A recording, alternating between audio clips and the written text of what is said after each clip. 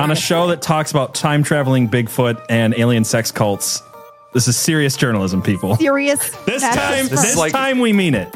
If you think that there are not birds that are not real, you're a moron. I do have a superstition that Satan and his minions interrupt technological connections when conversations are getting particularly interesting or important. At this point, I'm not throwing these weirdos out because maybe they're telling the truth. Why does everything have to be a hidden conspiracy where the motives aren't really clear, where you can't tell what someone's intentions are from their words? Why, Abby? Why? I feel like you're just not answering the question.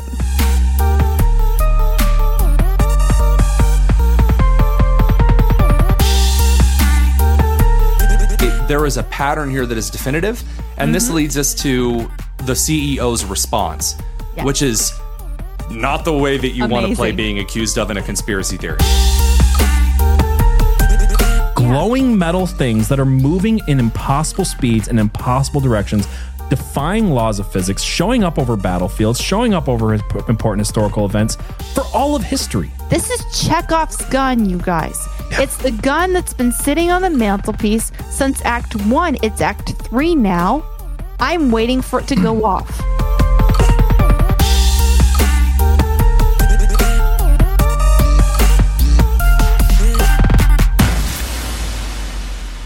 Hello, everyone, and welcome to Conspiracy Pilled Season 3, Episode 13, The Clinton Body Count. I'm your host, PJ Williams, and with me tonight is not Abby Libby, actually. With me tonight is someone that I've heard a lot about. I've listened to her podcast, Quirks of Creation, and I'm excited to meet for the first time Elise Malone. How you doing? Good. How are you? I'm fine. I'm so glad that we get to do this finally together. Yay! Yeah, we get to do this, and then on Sunday we'll do family Thanksgiving together. That's right. I guess I'll meet you there too. Yeah, we'll meet in person for sure. Yeah, so, there we go. How's your day going? It's good. It's good. I fell down this rabbit hole with you today, and I called PJ. We talked a few times today, and then we got on today, and I was like, "Oh my gosh!" He's like, "I know. This is wild stuff. This is absolutely wild stuff. And again, I feel like I'm doing the same thing to you guys this week as I did last week. So maybe apologies. But again, it's like I said, you guys, if it's a long show, if it's too much information, you pause it halfway through, you come back, you watch the second half. It's a DIY two-parter. That's right. Because I'm really bad at planning ahead for two-parters, except for Tartaria, which we cut into 3 parts, which I think was originally planned for 4, and I just couldn't handle talking about it. Couldn't do any more. More than 3 parts. Yeah, that was too much. Tartaria, guys. I'm still recovering from it. But yeah, we're talking about the Clinton kill list tonight, and there are a lot of names. I don't think we're definitely not gonna hit all of them. No. We're gonna hit a lot of them, though. We're gonna talk about. We're gonna have some backstory, and I'm just gonna say this too. There are at least 3 major parts of this story that deserve their own 1 or 2 part episodes by themselves. So I will try to sum them up. I will let you know when we get to those parts to just like put a pin in it and know that we're going to cover it in greater depth down the road. Barry Seal comes to mind instantly, where it's like Barry Seal, Iran-Contra, the Mina airport scandal. That is going to be a long episode of its own, probably not far from now, because I've dug so much into it in the last few days. I'm like, I think that'll probably be soon. Yeah. But quick shout out to our supporters, people who come over to support the show, get bonus unhinged content over on Locals. We've got Lorna Dune 11 and Chrissy K, who are new monthly supporters, and we have Frida and Kyle and Sam Squanch 3434, our new yearly supporters on Locals. I hope that's a reference to Trailer Park Boys. And then on Rockfin, we have Zach. So appreciate you, Zach. Appreciate you, everybody who supported the show. Again, you can go to conspiracypill.locals.com. It's kind of like Patreon, except, they're not going to kick us off tomorrow for some obscure reason as they do. Yeah, except way better. And we can live stream there now. So we do a live stream our unhinged shows there as well. So you don't just have to wait till the next day to catch those. Or you can come over to rockfin.com/conspiracypilled, which is like a Netflix subscription for conspiracy stuff. So you get a whole bunch of people besides us. It's a little bit more monthly than Locals, but again, you get tons and tons of people. So the value's there. And yeah, I think that about covers it. Are we ready to just jump right into a list of tons and tons and tons of people? I think so. I think it's only fair before we jump into everything to like forewarn everybody. So listen up. If you're listening to this, just before we dive in, first, make sure, just to protect yourself, make sure you're not part of the DNC. Make sure you have no money tied to the Clintons in any possible way, shape, or form. Even accidentally. I don't know if we're going to get into that story, but there's the one guy who, like, his bank account was being used by the Clintons unknowing to him. I didn't even know. I don't even think we're going to get into that one. There's just so many, but yeah. Oh my goodness. And then, yeah, don't have any sexual relations with either one of them, even against your will. Just don't do it. Don't have anything to do with drugs or the drug cartel. And I think you should be safe. And don't run against Hillary Clinton for a senatorial seat. Oh, Lord, yeah. Don't even touch them in politics. Like, just stay. Or accept airplane tickets from the Clintons. Oh, that's another thing. Like, or be a bodyguard. Stay off a plane for a while. Yeah. So and don't be a bodyguard or an escort or anything along those lines. And you should be fine. Yeah, absolutely. Fine. So... All right, so the Clinton crime family. Let's talk about them. Listen, here's the thing. I was going to skip over this part, and I realized there's probably Gen Zers who did not grow up in the 90s like we did, and also we grew up in a family that talked politics openly. Yeah. So, like, I feel like by the time I was 8 years old, I knew more about Bill Clinton than most adults do. True. Today. So we'll go through a little bit of backstory. So William Jefferson Clinton was born August 19th, 1946. He was born and raised in Arkansas or Arkansas or Arkansas, if you prefer. He graduated from Georgetown University and later from Yale Law School. And Hillary Diane Rodham was born October 26, 1947, raised in Park Ridge, Illinois, and graduated from Wesley College in 1969 and from Yale Law School in 1973. And that is where Yale is where Bill and Hillary met. And, love story. Yeah, love story. Sure it is. Sure it is. Sure, it's something. Sure. It's a horror story. It's a story. It is a story. And we're going to be telling this story. So they were married in 1975. And in 1976, Bill became the Arkansas Attorney General.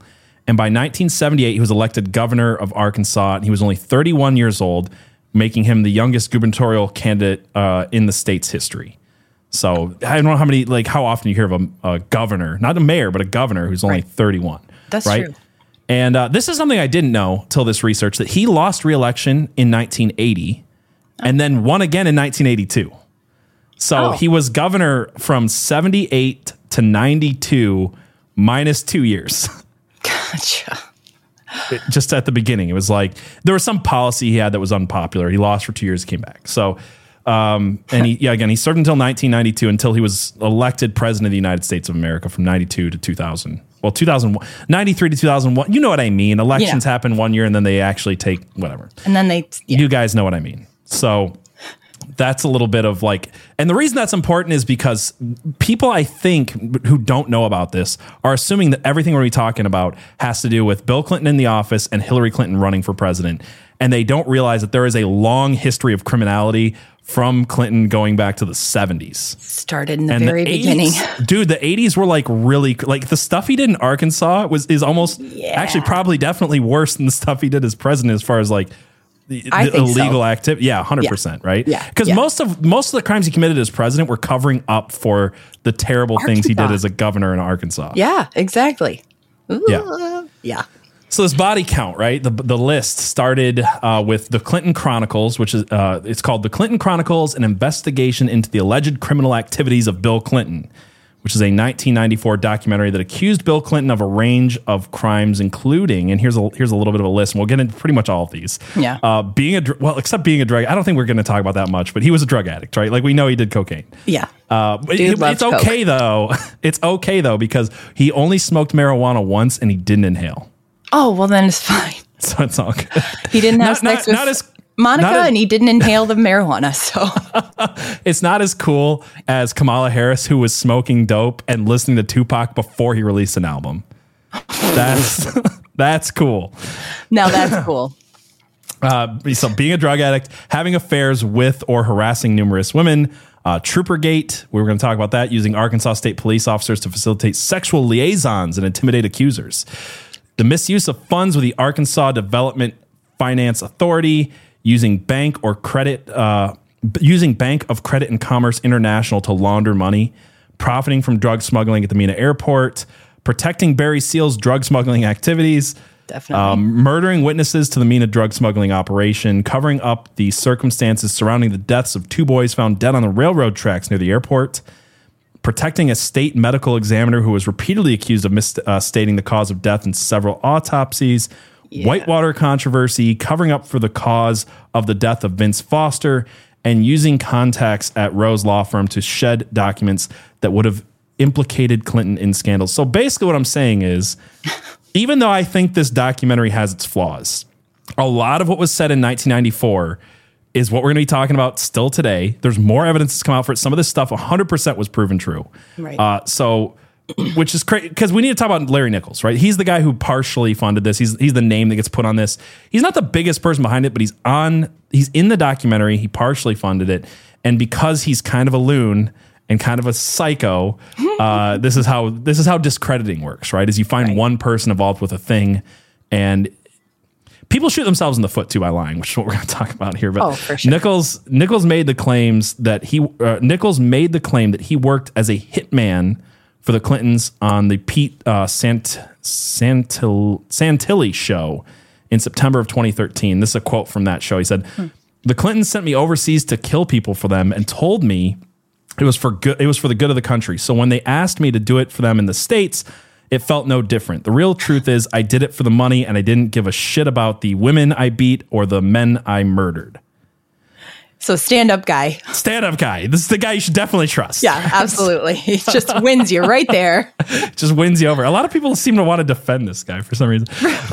Look, I hate the Clintons, but like, if this guy's telling the truth, he's a murderer and a terrible human being. Right. And if he's lying, then he's also a piece of crap. So, but less so, I would say. I prefer the lies to the murderer and stuff. I wish he was making this up. I would hope he's making this up, but yeah.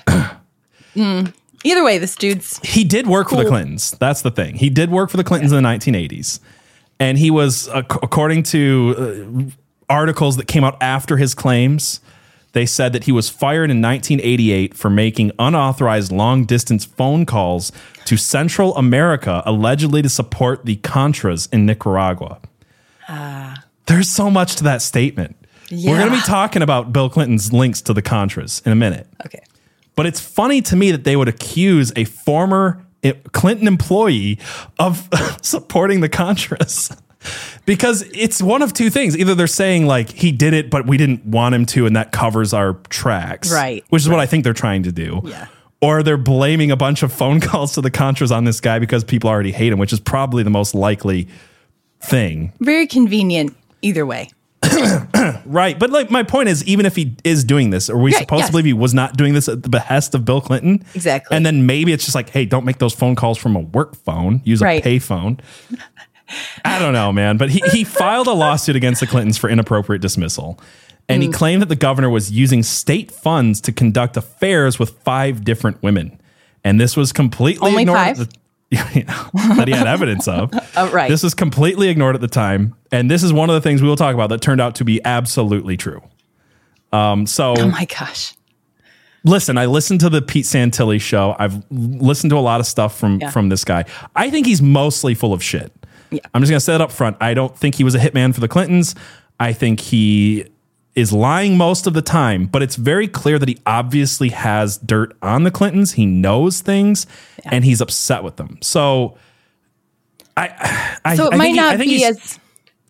Go ahead. Yeah. Well, it might not be as gratuitous as he's saying, but the fact of the matter is there's still something there. Or it might be, and he's just claiming it all on himself. You know what I mean? Like he's making himself part of the story. He's the first-hand account eyewitness because he can sell books and be on radio shows, right? Like that's what I think he's doing. I think he's a guy who had dirt on the Clintons, got burned by the Clintons, and has set out a vendetta and then realized he could make money at it. And his claims got more and more and more salacious as time goes on. And we've seen this. We talked about this last week. We've talked about this plenty of times before.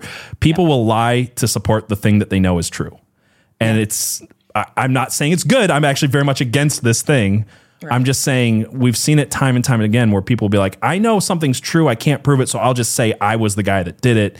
And I can, I have all this evidence. Right. And I think that's who this guy is, to be honest. That makes sense. So that's my best analysis. But again, you can't ignore the fact that he was telling things before they were true in 1988 and in 1994. So he definitely knew things, is my point. Right. Exactly. So also in 1994, the Clinton body count coincidence or kiss of death article list was compiled by a lawyer and activist named Linda Thompson. And she helped compile this list of 24 people who had connections with the Clintons and who had died under other than natural circumstances, quote.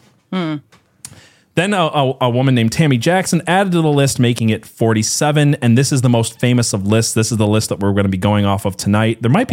I think there might be a few people that weren't on this list that we'll talk about, but mostly I want to go from the most famous list, the one that everybody's talking about, the one that Snopes spent all their time debunking and all of this stuff, right? And that's where I want to talk about this next. This is all reportedly debunked, guys. This whole thing's debunked. Snopes, a man and his wife in a basement one time said it was not true.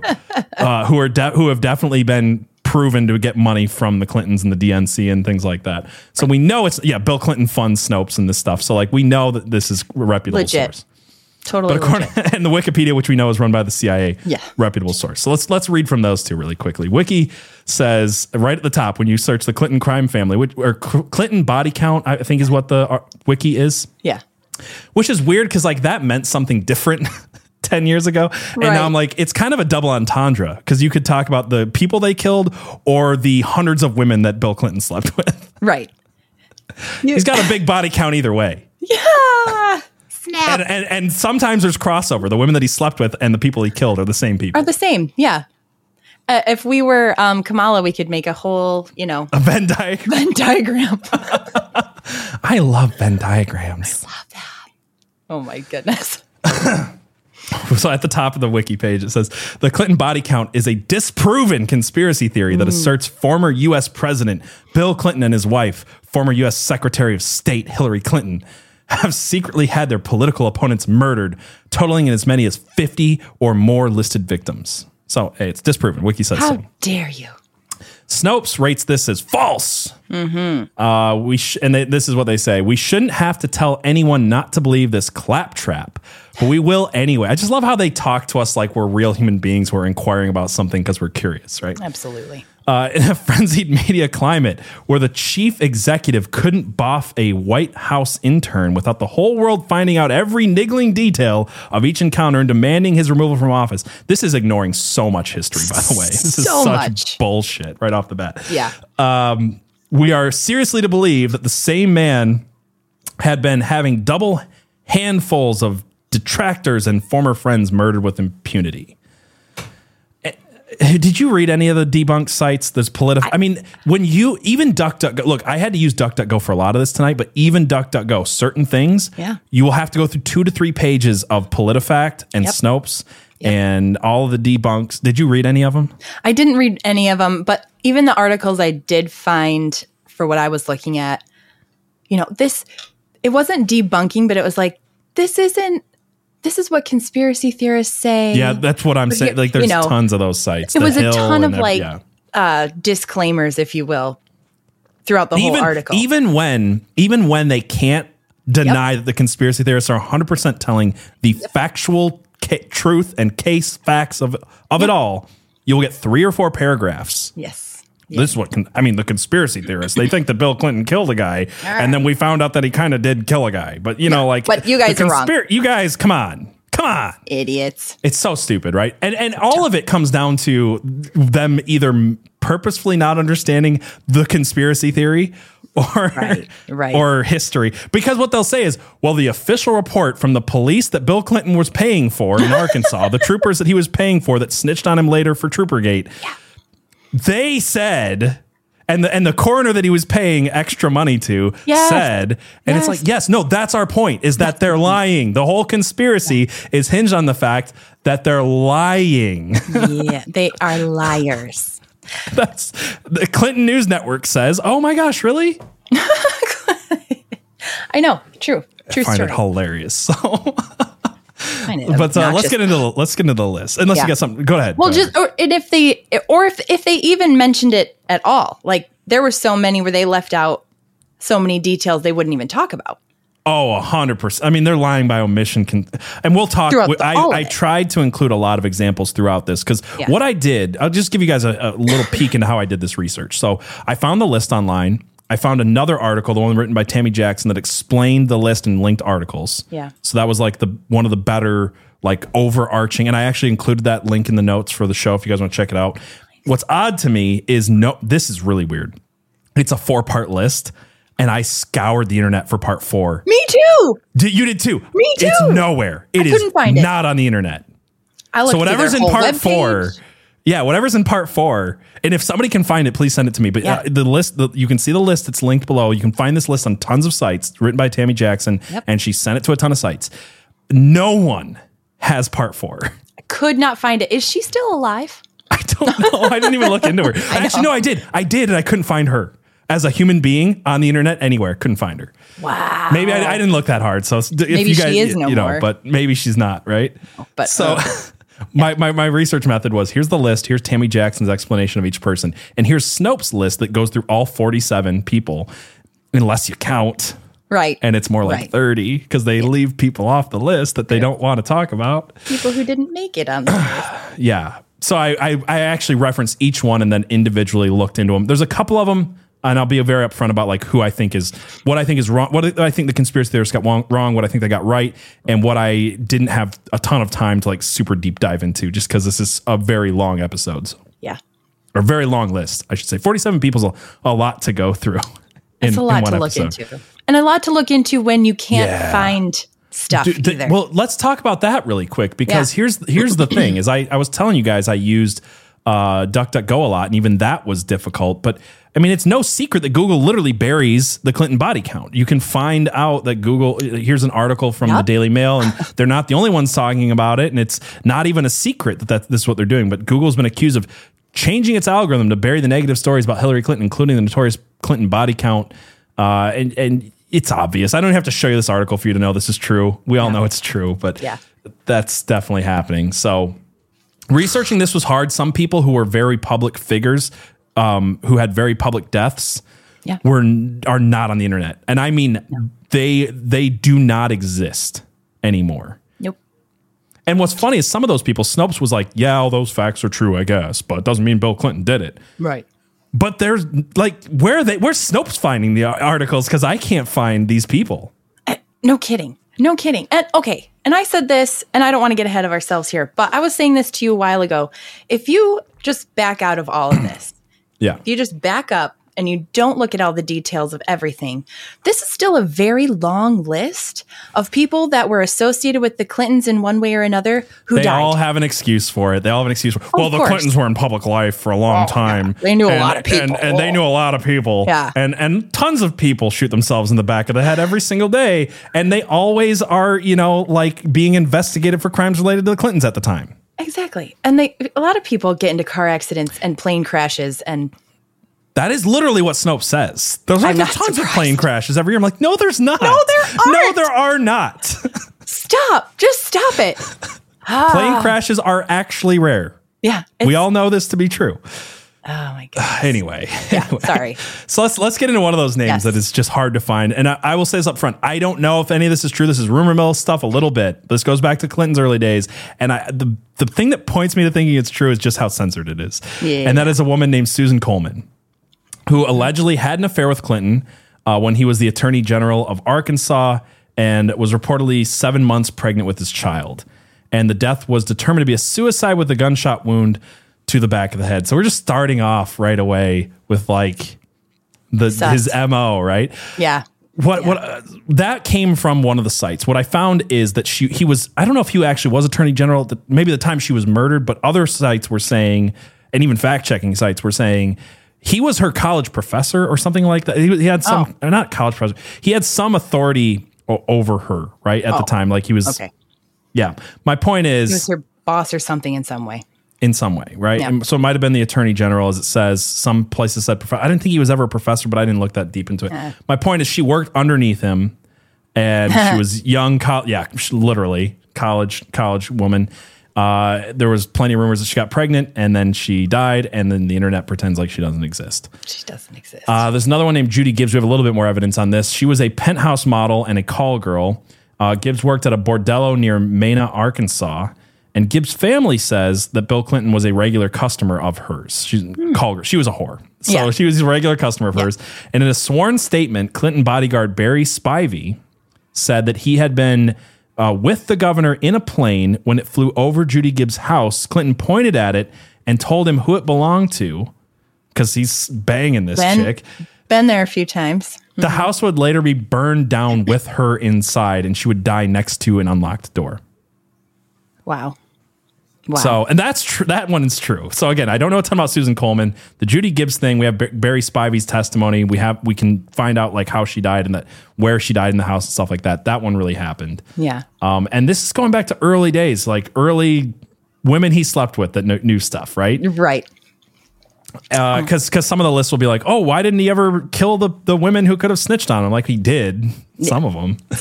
And we'll talk about that more in the bimbo eruption scandal in a minute. But I want to start with I'm trying to go like kind of chronologically with this, but I realize that you can't do that because what I really need to do is talk about like what scandals that they were killed for and what they were involved in. Because I think that makes it a little bit more understandable. Because again, this is going to be a fire hose of information, like lots of stuff here. So we're going to start with an early Arkansas days Clinton scandal, which is the Mena Airport scandal. And this one's a big one. It is a big one. So we're going to, what really kicks this off for most people is Don Henry and Kevin Ives. This is known as the Boys on the Track case. So you'll find this in true crime stuff and conspiracy stuff, and it's stupidly well documented. Like really, really well documented. And according to the Wall Street Journal in 1996, they said the bare facts of the case are these. At 4:25 a.m. on August 23rd, 1987, a northbound Union Pacific train ran over two teenagers, Kevin Ives and Don Henry, and they lay side by side, motionless on the tracks. Arkansas State Medical Examiner Fahmy Malek quickly ruled the deaths as accidental, saying the boys were unconscious and in a deep sleep due to smoking marijuana. He goes on to, he literally says in his autopsy report, they smoked 20 marijuanas. 20 marijuanas. I wish I was making that part up. Put in a deep sleep.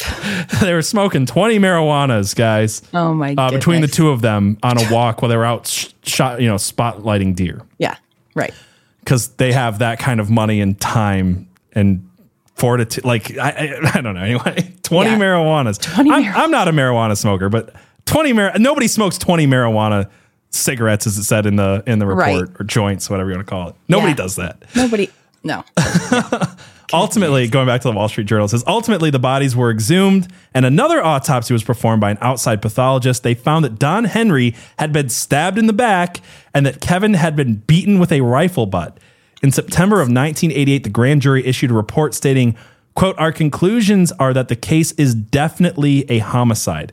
Should have been pretty obvious when they were wrapped in a tarp on the track, run over by a train. So that they didn't just, what, I mean, go ahead. I mean, your initial instinct when you smoke Mary Jane is not to just wrap yourself in a tarp and lay down in a dangerous spot. Like that's not, that's not something that's what everybody you do. does, I was told. That's what everybody does. I thought that was totally normal. And like the rumbling and the train horns and all, it's not enough to wake you up. It's 20 marijuanas, guys. Yeah. They were snorting 20 marijuanas that night. I don't know why anybody has any problem sleeping if they're smoking that much. If they had smoked 20 joints, they might have slept pretty good, though. I'm just saying. And you'll never find this, I'm sure.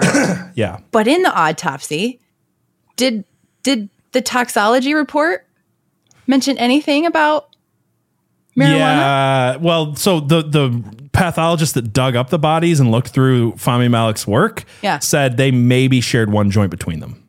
Ah, gotcha. So there was I guess if it's like there was some THC found, but you break them into little ones, that could be 20. I don't know. I'm not trying to help them. Anyway, continue. Anyway, so long story short, they're outshining deer near the Mena Airport. And a 1986 FBI memo shows that Barry Seal used this airport for a drug smuggling operation. And they were bringing drugs from Pablo Escobar into the United States in conjunction with the CIA to fund Contras and other black budget CIA projects. This is what I was saying earlier. This is a whole episode, so I'm summing it up, but there's so much evidence for this. A lot here. we'll talk about Barry Seal more in a second, but basically kind of hard to believe that Clinton, governor at the time, was not involved or knew about this massive government-sponsored drug smuggling operation into the Mena airport, a place that he was frequenting prostitutes. We at least know that much. And a lot of murders happen in this area. I'm not super familiar with like Arkansas's layout, if that's like near the Capitol or whatever. My point is, this was not an area unfamiliar. This was not something that he could have not known about. And this becomes especially clear when we take a look at the coroner, Dr. Femi Malik. So after a grand jury overruled Malik in the Ives Henry case, Clinton hired 2 out-of-state pathologists to review Malik's performance. And they gave him high marks and said he should get a raise. Oh. 2 months later, Clinton sent a proposal to the legislature to raise Malik's salary by 41.5% to $117,000 a year. In the 80s? As a state, in the 80s, as a government employee. Oh, wow. Making literally, I believe, more than the governor of the state at the time. Wow. What this an attaboy. Who has a long history of being really bad, either really bad at stuff or covering up a lot of murders, is my point. So, yeah. Again, what I'm saying here is that these boys, according to witnesses that we'll get into and tons of evidence and stuff like that, basically stumbled upon a drug trade at this internet, this CIA-backed international drug smuggling that Bill Clinton had to have known about. Had to have known. And then they were killed, stabbed in the back, beaten with a rifle butt, put on the tracks, wrapped in a tarp, ran over. The guy says they smoked 20 marijuanas and fell asleep on the tracks. When they overturn him, they're like, actually, he's a wonderful coroner. Let's give him a 41.5% raise for, covering my ass. Yeah, exactly. I mean, doing a good job. Yeah. So Dr. Femi Malik, quote, was sort of protected by the governor and the state crime laboratory board, says State Representative Bob Fairchild. Sort of? Yeah. But why was he, right? Right. So I think it's because he looks the other way. But you could also say, besides that, if you go through this guy's history, he's just so incompetent. Like historically throughout his career, like so incredibly incompetent as a coroner that is what the mainstream, I almost said the left because the left loves to protect Bill Clinton to this day. Yeah. It's what the mainstream loves to protect Bill Clinton over is they'll say, well, Dr. Malik, I mean, he was just a real idiot. Like he did some really bad stuff. And yes, most of the time it was around like gang related killings that linked people to the Mena airport and Bill Clinton. But it was just that he was incompetent, right? Yeah. And I think that works, right? Is if you get a guy who's super incompetent, you tell him to look the other way. Okay. You got tons of cover there, right? Right. Yeah. But here's where it gets interesting. Malik also had an interesting history with the Clinton family. So this is according, again, to the Wall Street Journal, 1996. It says, a Los Angeles Times report in May of 1992 notes that Dr. Malik's other controversial cases included one involving Mr. Clinton's mother. Nurse anesthetist Virginia Clinton Kelly. It said that Dr. Malik's 1981 ruling in the death of one patient Mrs. Kelly was attending helped her avoid legal scrutiny. In that death, when she was already defendant for negligence suit in another patient's death. So Bill Clinton's mom killed 2 people. And Dr. Malik got her off. Covered it up for her. Well, he got it from his mama. He owes this guy a favor. And yes, it's genetic or something. Like Bill Clinton's mom literally killed 2 people. Wow. Allegedly, definitely killed 2 people. The suit was eventually settled by the hospital. Mrs. Kelly's hospital privileges were revoked in 1981 and she withdrew from practice. So the hospital's like, I don't care that you didn't get in legal trouble for killing 2 patients. Yeah. You're gone. You're done. Yeah. Yeah. We don't want you. Another, maybe Malik's most infamous bad autopsy comes in the form of a guy named James Millam. And so allegedly he had information on the deaths of Ives and Henry, the boys on the track. Mm-hmm. And Malik listed the cause of death as a perforated ulcer, despite the fact that James was missing his head. Do ulcers cause your head to explode or just fall off your body? Well, according to Malik, the dog ate his head. Like the whole thing. Yes. Yeah. How long was he dead before they found him? I don't remember. It doesn't matter. Not that long. Not long enough for a dog to eat your entire head, right? So I looked up defendants of the Clintons that were like, well, dogs, eat the faces of dead bodies all the time. I'm like, the face. Faces? Not the entire head. The soft part. And I mean the whole thing. None of this was found. Not yet. Well, not yet. So Millam's daughter-in-law insisted that Millam was murdered. No shit. She claimed that Malik showed her photographs of the headless corpse and the neck was cut clean. Like not by a dog chewing it marks? off. Yeah, not chew marks. Oh my God. So also his head was found later on, according to most sources, intact in a trash bin. So it's hard to get around the fact that everybody, even kind of Snopes, has to agree with this, and they do a little bit, that Malik kind of messed this one up and kind of maybe covered up for a beheading of someone who had information on a prominent case in the state. Blamed on the dog. Literally forged the autopsy to say that he found human skull parts in the dog's stomach. Like the whole thing is which couldn't be possible because his head was found in a trash can, right? So because they found the whole thing. Here's where this gets interesting. So Snopes says that he died 3 months before Ives and Henry, so he couldn't have had information on them. And I did a lot of research on this because I'm like, well, this still shows he's bad, like a bad coroner. Maybe this is different, whatever. Right. So I researched this for a couple hours, and I found the grave of another James Millam who died 5 months before. So that's the only thing I could find that kind of linked up to what Snopes is saying. So either they got that wrong and said 3 months before when it was actually 5 months before. Right. But then you'd have to ignore the fact that the LA Times, the Baxter Bulletin, the Wall Street Journal, Unsolved Mysteries, all got this story completely wrong in the 1980s when it happened. And today, when I can't find any dang sources except all the ones that say that he was definitely killed and had connections to the case. Right. But Snopes somehow, without citing their sources, knows that it was a different James Millam that doesn't exist. That died 3 months before, but actually it was 5 months before. Yeah. So, and that's the only thing they dispute. The rest of the story, they're like, yeah, no, this guy really did that. And it was pretty bad, wasn't it? And yeah, Bill Clinton did give him a 40% raise, but it's no way this is connected, guys. You're reaching. You gotta love Snopes. They're great. I hope that Clinton money is worth it, guys. So Keith Coney is another one that comes up, and I'm going to go through the next few really quick because there's a lot of people connected to this case who died. Yes. Keith Coney, May 1988, had initially been with Kevin and Ives and Don Henry the night of the train deaths. He told relatives that law enforcement officials were responsible for the murder, and 2 days later, he was killed while riding his motorcycle at very high speed. Some articles say he was chased.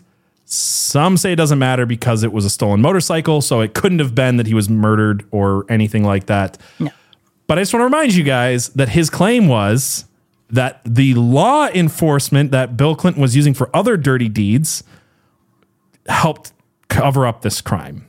Goodness. And when the law enforcement finds him smashed into the back of a semi-truck and they say we weren't chasing him, it's not exactly like, this is my point, is like, I'm not saying you have to believe the story, but you haven't proven anything, Snopes, when the allegation is it was the police trying to kill the guy, and then the police say we didn't kill him. We didn't do it. It's such a stupid argument. Yeah. Look, you don't have to believe it. I'm just saying, once you look at the preponderance of evidence, because we got Keith McCaskill. So on November 1988, Keith was allegedly at the tracks the night with Kevin and Don.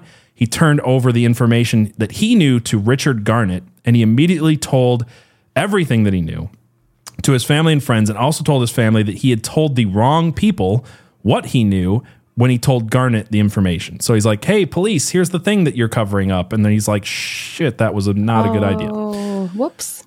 He was convinced, entirely convinced, and this is according to his family. There's a whole book about these cases. The mother of, I think, Ives, Don Ives, I think one interviewed everybody involved and wrote a book on this. So that's where a lot of this information comes from.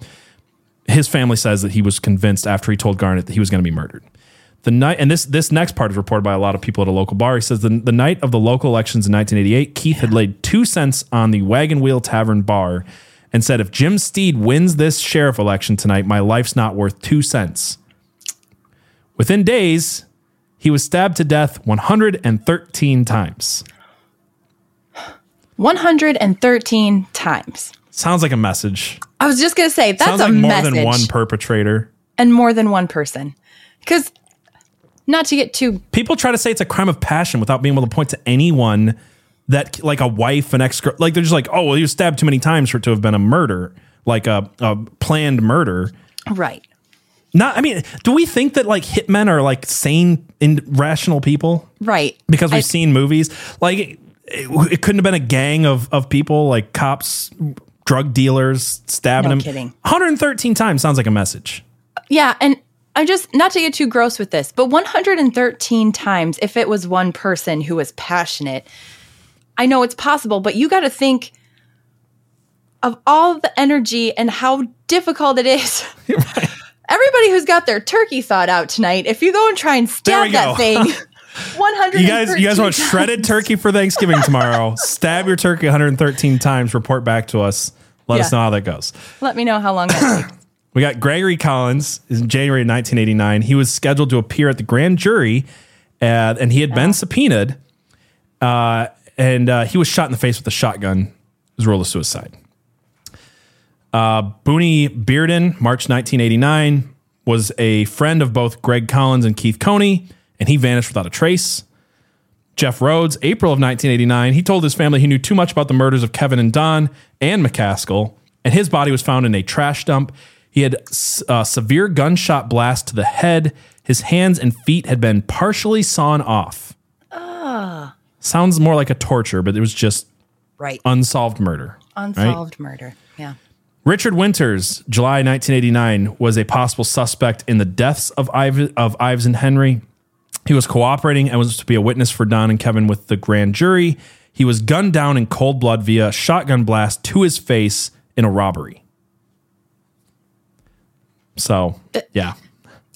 And what there's a lot of robberies we're going to talk about tonight that nothing gets stolen at all. Right. There's a lot of robberies with there's bad a lot robbers. Of really bad thieves out there. Exactly. Yeah. Like they don't understand what you're supposed to do. We got two more that are still connected to this. We got Jordan Kettleson, June of 1990. He was believed to be connected to the murder of McCaskill. He was shot at point blank range in the head via a shotgun in his pickup truck. And Mike Samples of June of 1995, he was another grand jury witness for Don and Kevin. He was reported as knowing a great deal about the deaths of Ives and Henry. Sources say he was involved with picking up drugs that were dropped out of planes at the Mina drop sites. And he was shot to death in the head and was not found for some time. So anyone who had anything to do with it, this is why this is unsolved. Like, we don't know who killed these kids, except all the people who said, I do know who killed these kids, or I was involved in killing these kids because I was one of the drug smugglers who was picking up, dropped drugs out of airplanes. This is the other thing that I find funny too, is the mainstream sources will try to say that Barry Seal never dropped drugs in Arkansas, that he was flying them from Mexico, Nicaragua, wherever. He did a lot of different flights. So Brazil, Mexico, Nicaragua, wherever. Dropping them over Louisiana and then landing at Mina, Arkansas. That's what they all say, but they'll ignore all of the people who were involved in this who were like, hey, they were dropping them over Arkansas as well and plenty of other places. Yeah. Gosh.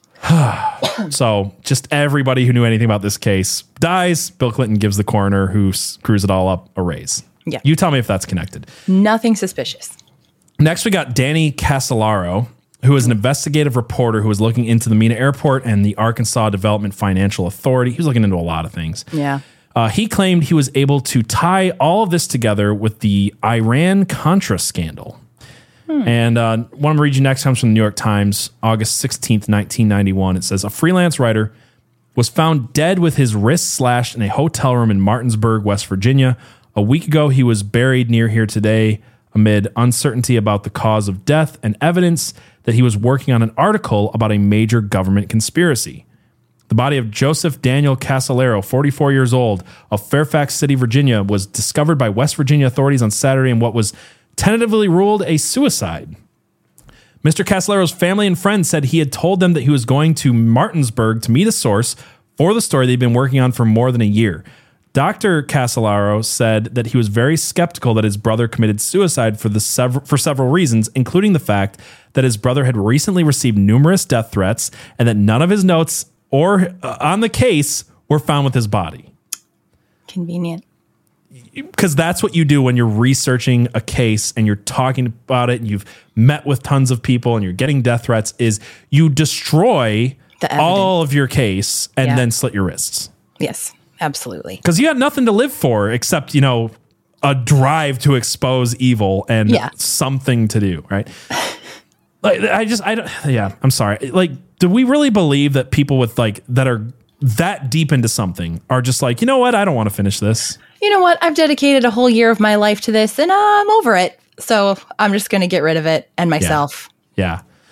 Finding of suicide was made by Dr. James Frost, West Virginia's deputy medical examiner, but he said that he could not rule out foul play. So even the guy who ruled it suicide was like, well, I mean, it looks like a suicide.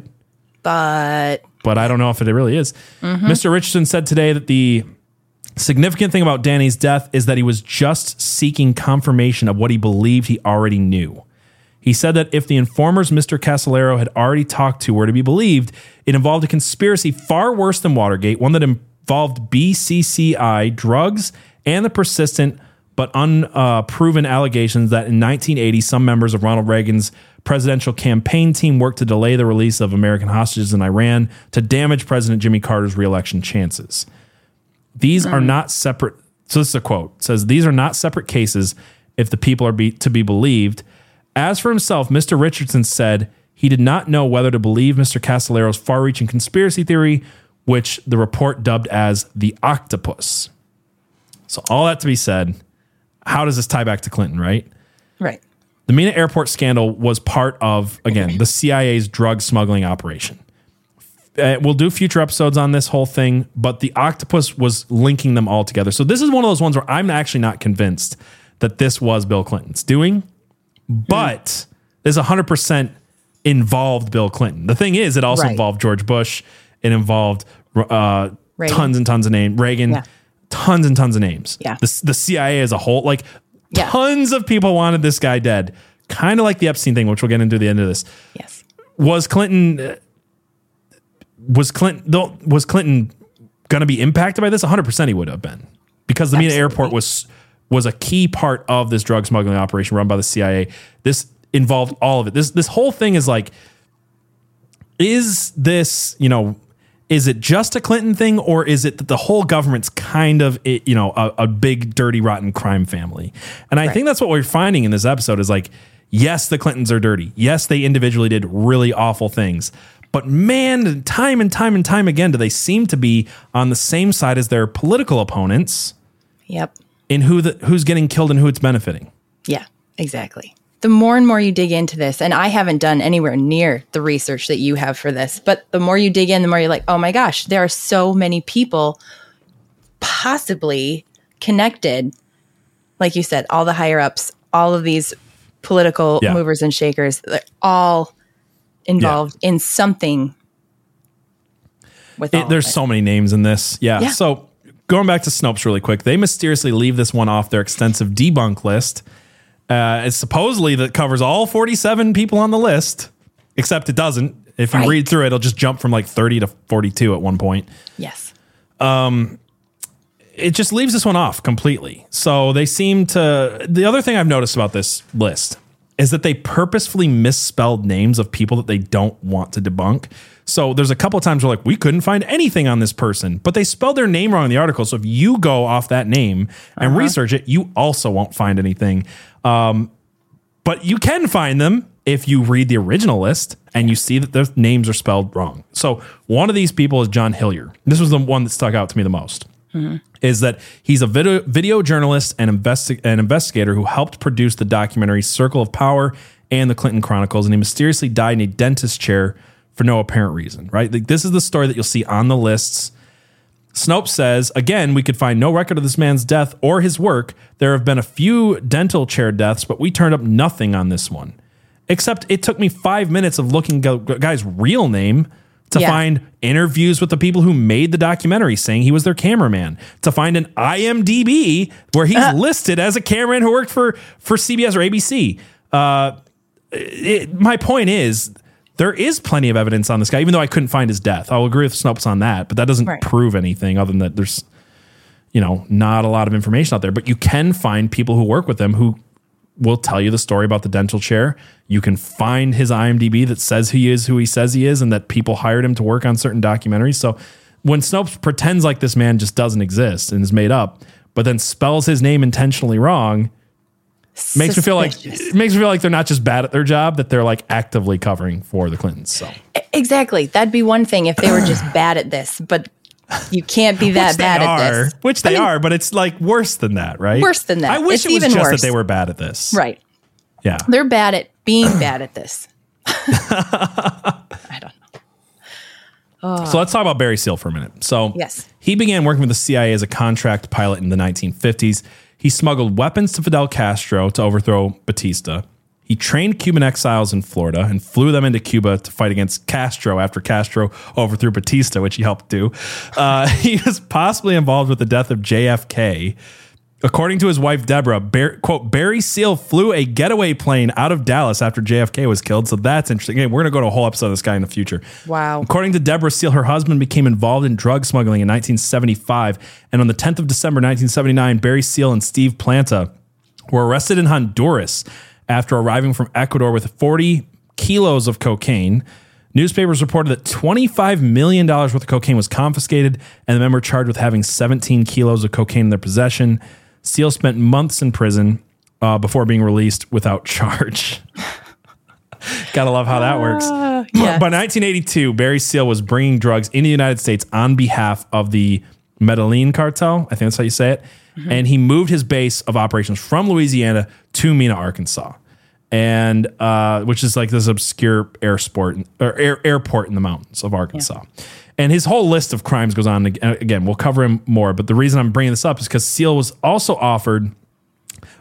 one point also offered to provide information to the DEA implicating federal officials in the Iran-Contra scandal. And this included a man named Richard Benveniste. I don't know if I'm saying that right.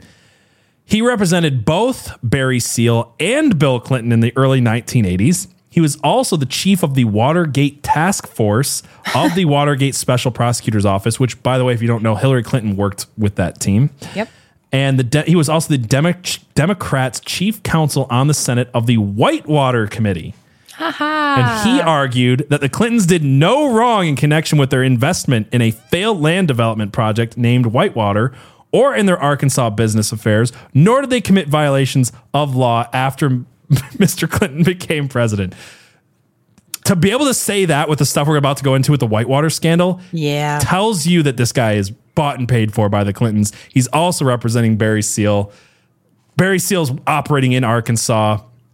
I'm just saying there's a lot of connections there. So you can say it's tentative if you want, but again, is this a Clinton crime family problem or is it an organized government crime family problem? And I think that's what it is. And the Clintons are just a part of this. Yeah. Do we want to keep going into Barry Seal? Or we just want to jump into, because I'm not trying to go too long, but basically Barry Seal was killed outside of a Salvation Army, and they arrested a couple of guys that were cartel members of the Medellin cartel.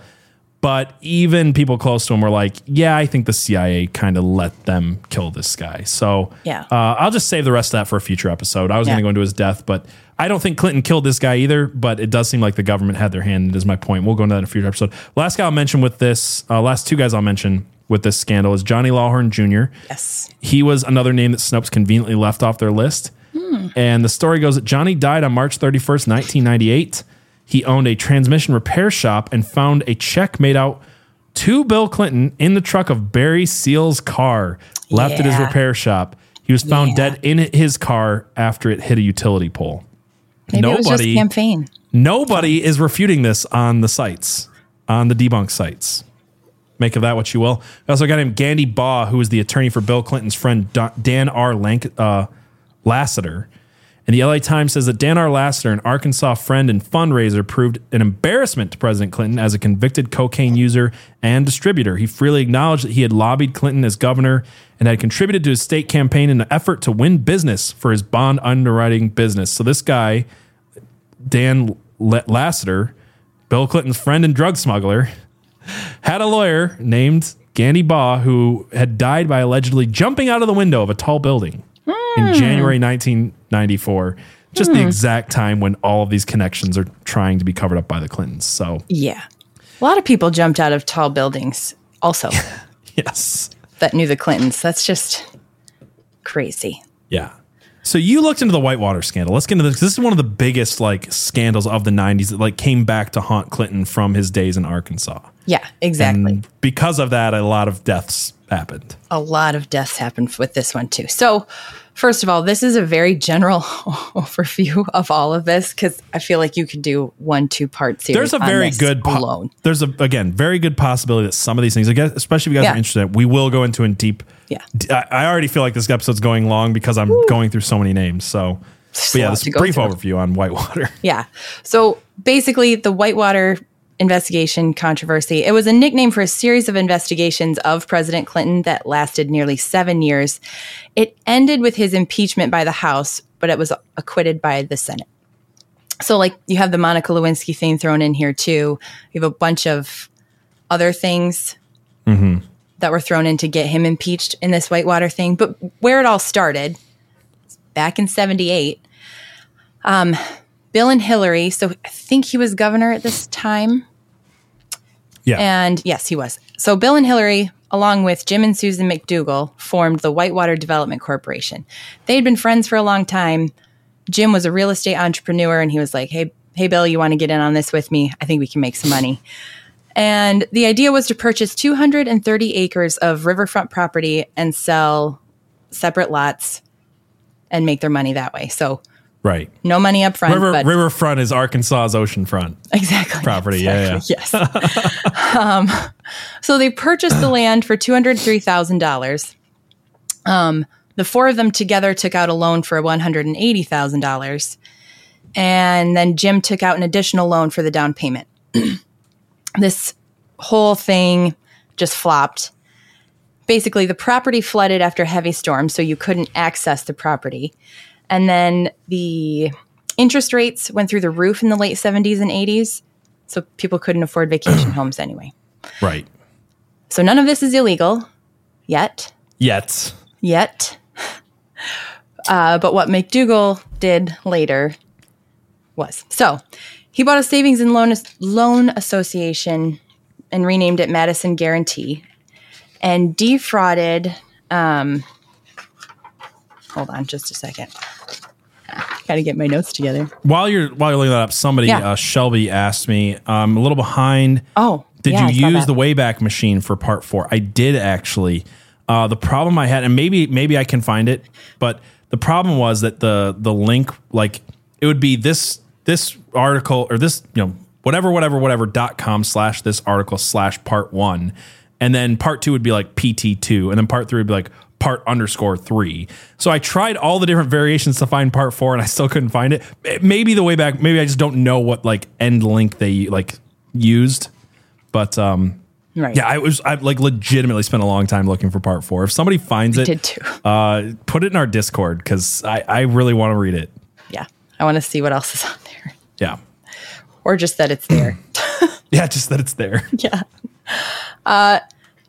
So Jim bought this company, renamed it Madison Guaranty, and another small business investment firm called Capital Management Services. He like defrauded both of them for $3 million. Somehow, in the end, this cost the federal government $73 million. I don't know. But the criticism here was that this was McDougal's fraud, not the Clintons. And people were trying to trump this up so that Clinton would be impeached and make a bigger deal out of this than it was. He was just a 50-50 partner with McDougal. It couldn't have been any of Clinton's fault at all, right? He was exactly. What did they say? He was just a victim in this whole... A victim of benefiting from millions of dollars, yeah. Exactly, yeah. Of defrauded government money, yep. Yes. And McDougal did get convicted. Yes, he did. Yeah. Oh, yeah, he did. His wife did too. Mm-hmm. David Hale, who was the former president of Capital Management Services, one of the ones that was part of the fraud, said the Clintons were in on it, and Bill tried to pressure him, David Hale, into giving a fraudulent loan of $3 million to Susan McDougal, so Jim's wife, to shore up Whitewater. McDougal himself eventually turned on the Clintons after he was convicted of fraud, saying they were in on this the whole time. Because of course they were. Because of course they were. And like, he basically made a plea deal and was like, okay, so here's the real story. Once all of that was, the Clintons were in on it. But they were never charged with anything. Nothing really came of this, though, until the 90s. Mm-hmm. So in March of 92, the New York Times wrote an article reporting that the Clintons, who were then running for presidency, lost money in the Whitewater Development Corporation, which is what they started with the McDougals. And this sparked the interest of L. Jean Lewis. Lewis worked for Resolution Trust Corp., which was a government-owned asset management company charged with liquidating assets. So, and primarily it was real estate, mortgages, so on. She was already looking into the failure of the Madison Guarantee, which is what McDougal bought and turned into his own way of basically laundering money. And in 92, she submitted a criminal referral to the FBI, naming Bill and Hillary as witnesses. And she also got in touch with the Little Rock U.S. attorney. Everybody basically was like, you don't have enough here to go on. Quit pestering us. But for like 2 more years, she just constantly was like, no, I got this now. I got this now. Like, can we charge him now? How about now? They're like, no. Until it became public knowledge that she was doing this. Right.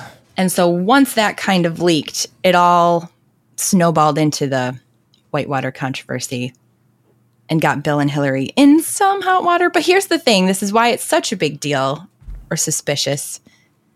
In 98, James McDougal, who was convicted of fraud and put in jail, he was a key witness to this whole thing, obviously. Right. And he died of a heart attack in solitary confinement. Now, okay, heart attack. Why was he in solitary? Like, I've never been able to find that part of why he was in solitary confinement. Nope, me neither. Yeah. Okay. I don't know. So they realized he was having a heart attack. Nobody gave him a defibrillator. Like, nobody tried to do anything for him there at the prison, which they could have. Yeah, obviously. Yeah. And then they called an ambulance, and the ambulance didn't take him to the nearest hospital. It took him to a hospital further away, which was known for like its bad reputation. And he died there. So we're not taking him to the good place. We're not going to help this dude out. I don't know. Suspicious, a little. It's weird. Yeah. It's weird. It's not the most concrete of all the stuff, but it is weird enough to be like, that's just a little too convenient for old Bill. For Slick Willie. Yeah. Slick Willie. Slick Willie. It's just convenient. But wait, there's more. So then, in 93, Vince Foster, who was a prominent Arkansas attorney, he lived across the street from the Clintons, knew them really well. He hired Hillary to work at the Rose Law Firm with him. Mm-hmm. The Rose Law Firm also was where Hillary represented McDougal's savings and loan firm, trying to like help him out that way. Nothing weird there. And he was also involved in handling Whitewater issues for the Clintons until, and Bill also brought him on as, not an advisor, but part of his transition team to the White House. Yes, thank you. Which is all part of Travelgate. There's a lot of gates that he was involved, but he was the guy. He wasn't like press secretary or anything, but he was the guy who like handled the shit, right? Like every bad thing that came to the Clintons when they transitioned, and people all of a sudden these Clintons being looked at on a bigger scale because he's going from some state that nobody cares about, governor. Right. No offense to people in Arkansas, but nobody ever talks about Arkansas. It's a flyover state, and it's not an offense to you. It's just how the media treats you. Yes. And flyover state country to president of the United States. All of a sudden, people are looking into him and they're realizing, oh wow, this guy's some dirt, and all his dirt's coming up. And Vince Foster's job is to like deflect. Yeah. So apparently, he couldn't handle the pressure, and it was a lot more than he thought it would be to go from Arkansas to DC. Didn't realize all the pressure. Bigger crime network. Yeah. So he shot himself in Fort Marcy Park. But the thing here is, he had a briefcase that they found in his office which I'll get into that in a second. But in the briefcase, there was a suicide note, but that wasn't found when they first opened it. It was found like 3-4 days later. Yep. The first person to find him at Marcy Park said there was no gun. Like, right. He shot himself, but there was no weapon gun anywhere. Yeah. Yep. But then when the police showed up, he miraculously had the gun developed in his hand. Yeah. Yep. It just showed up. Yeah. And then,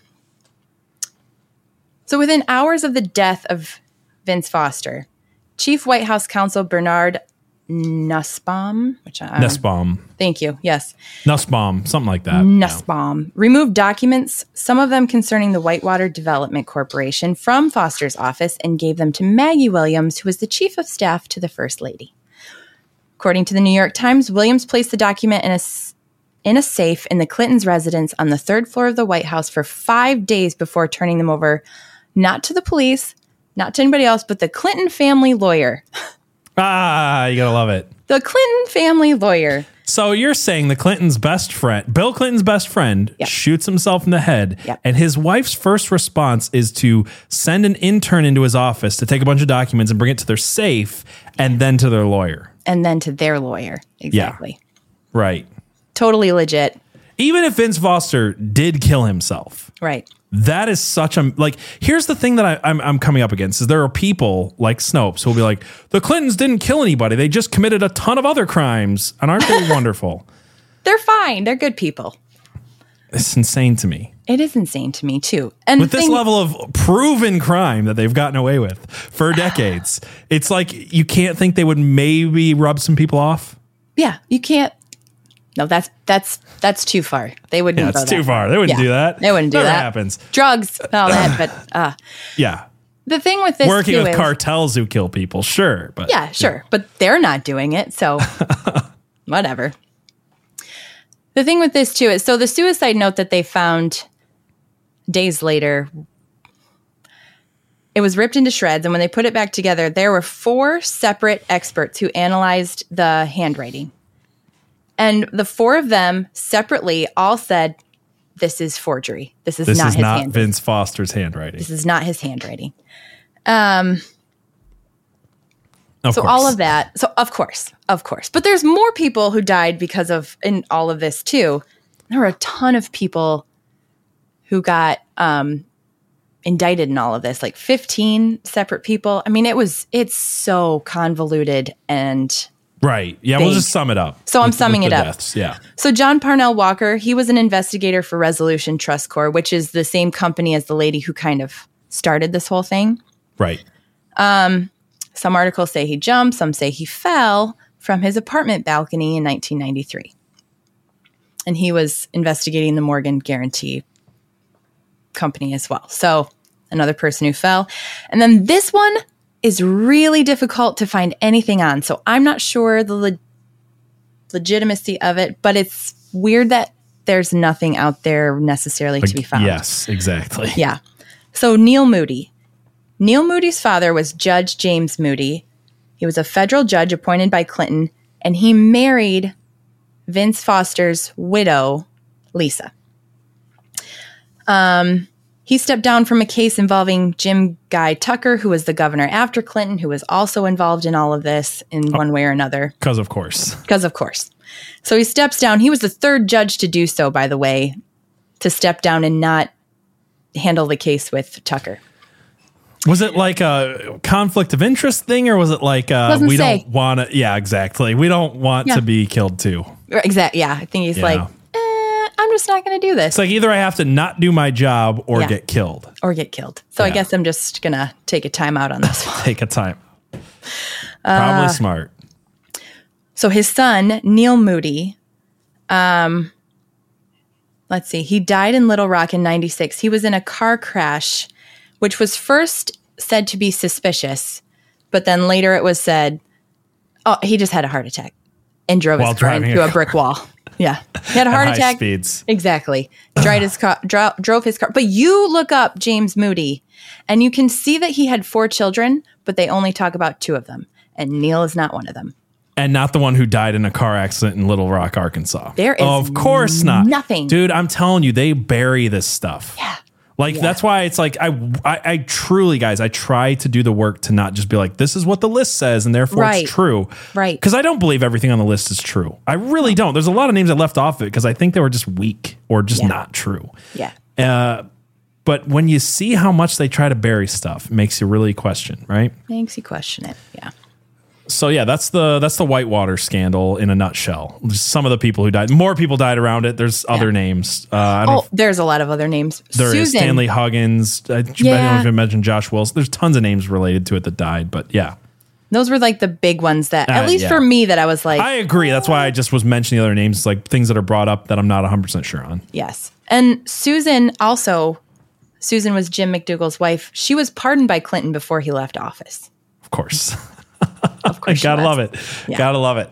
I have one more from Arkansas that I want to get into before we get into his presidency too much. So there's a guy named Jerry Parks, and he was the head of Clinton's gubernatorial security team in Little Rock, Arkansas. He was gunned down in his car at a deserted intersection outside of Little Rock. Parks' son said that his father was compiling a dossier on the Clintons and allegedly threatened to reveal the information that he found. And after he died, the files were mysteriously removed from his house. And this is that's from the conspiracy websites that you're not supposed to trust. Here's from the Daily Telegraph in 1997. It says he became scared for his life after Vince Foster killed himself. So he was watching the news, saw Vince Foster killed himself, and then was like, "That's not good." So this guy Jerry Parks did not believe that Vince Foster killed himself. At night, these are actual quotes from the newspaper. It says at night he kept tearing anxiously at his eyebrows. And rating the Valium pills of his wife, Jane, who was battling multiple sclerosis.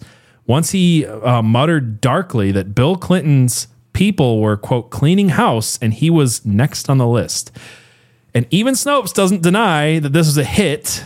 They just say that it couldn't possibly have been the Clintons. Yes, this guy was at an intersection, gunned down in his car, people peeled off. Plenty of witnesses, by the way. His son is like, this guy was compiling a document. His wife was like, he was so nervous after seeing Vince Foster that he was stealing my Valium. Witness it, like the whole 9 yards. This guy was absolutely a hit. Yeah. And what they'll try to tell you is, well, it was just someone else that killed him. Yeah. Despite the fact that he worked for Clinton's team and he was a private investigator besides, and he was compiling a list as a private investigator on the Clintons. None of that matters. It was a dispute with a business partner. I love it that they don't like Snopes doesn't mind getting into conspiracy as long as it's not conspiracy about their people. Right. Because they will point some real conspiratorial fingers we'll get into in a minute at other people, as long as it's not the Clintons who pay their bills. So you've heard of the bimbo eruptions, right? Yes. All right. So this one's interesting because this is not like a right-wing talking point. This actually comes from Betty Ross Wright, who served as the chief of staff of Governor Clinton for 7 years. And then as deputy chair of the 1992 Clinton presidential campaign, she coined the term bimbo eruptions to describe the rumors of that were alleging extramarital affairs by Bill. And according to journalist Michael Isikoff, the Clintons' campaign in 1992 spent $100,000 on private detective work related to women he had allegedly definitely slept with. Allegedly, definitely. Right. When the rumors first popped up, they would rush to get affidavits out to these women. So that was like half of their job. Their first thing was like, as soon as we hear a woman says this, we're going to rush to them, threaten them, make them sign an affidavit. So that way, when the news picks it up, we'll be like, oh, look, they signed a thing saying that he didn't strip them or whatever. Right.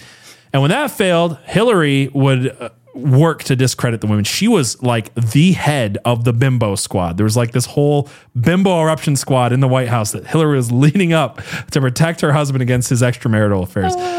Do we want to talk about, do you think she's like a sexless being? Do you think she's a lesbian? Pretty much. I don't even know. I don't know. I think sexless being is more accurate. A lot of people point to like her and Huma Abedin having something weird. And I'm like, I just don't think, I think that she is like inhuman. Yeah. Yeah. Like, I don't think she has a sex drive. Definitely not. I don't think she's human, so I don't think she's probably doesn't person. have. Yeah. I just don't think so. Like, I mean, there's allegations, rumors about her being a lesbian with Huma Abedin and stuff like that. I'm like, maybe, but I think it's more likely that she just does not. Like, this is a political marriage. There's no honest person, even on the left, that's like, yeah, that was like a real love story.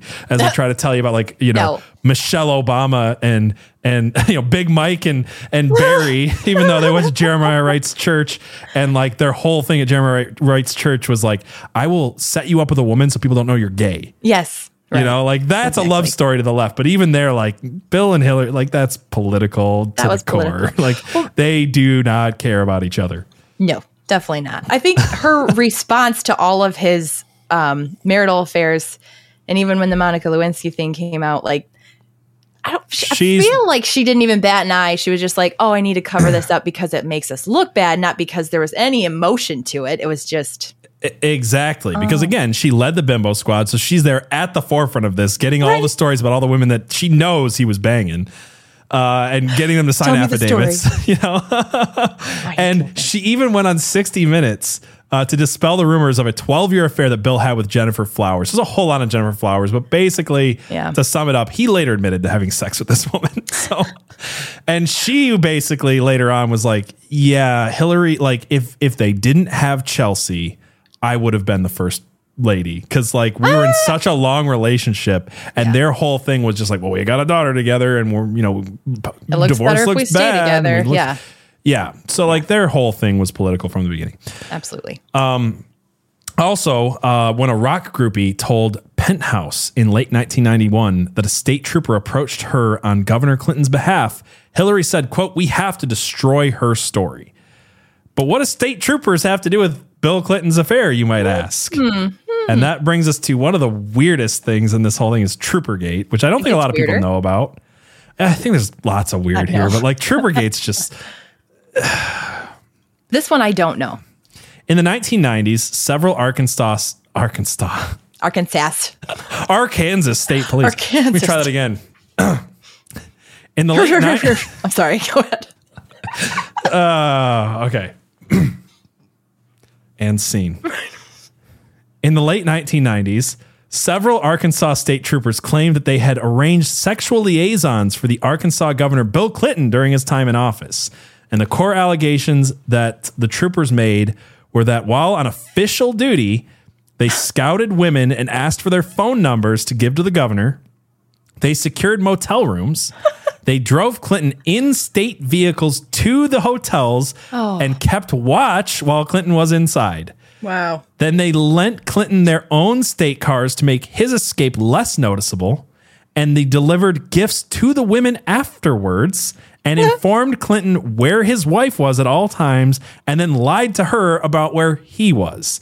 These are what multiple state troopers started alleging in the 90s. And these troopers said that there was these episodes involving dozens of women, from long-running mistresses like Jennifer Flowers to single encounters like Paula that we'll talk about in a second. Yeah. And one of those encounters was a lady named Kathy Ferguson. And Kathy Ferguson was or not one of those encounters, sorry. One of the people that dies next. Yeah. The next death we're going to talk about is Kathy Ferguson, who was the ex-wife of the Arkansas State Trooper Danny Ferguson. And he's the man who escorted Paula Jones to Clinton's suite. And Paula Jones alleged that she was asked by an Arkansas State Police trooper to report to the Clinton hotel room in the Excelsior Hotel, where Clinton propositioned himself and exposed himself to her. And if you think this is all crap and money grabbing and things like that, in 1998, Clinton settled out of court with Jones for $850,000. Danny Ferguson was a co-defendant in the original Paula Jones case, and Kathy had been divorced from him for 4 years at this point, and she knew the details that she could, because she was divorced, testify against her ex-husband. So in May of 1994, she was found dead in her apartment with a gunshot wound to the right temple, right next to her packed suitcases. Gotta love how that works, because everybody packs a suitcase before they shoot themselves in the head. Exactly. She thought she could take it with her. So she... And then a month later, Bill Shelton, her boyfriend, her fiance, who had criticized publicly the suicide ruling of his fiance, shot himself in the head over her gravesite. And the police report indicated that the fatal gunshot wound entry point was behind the right ear. Because that's how things are done. Because that's what you do. You go to your fiance's gravesite and shoot yourself in the back of the head over her gravesite. When you've been saying publicly for a month, she didn't kill herself.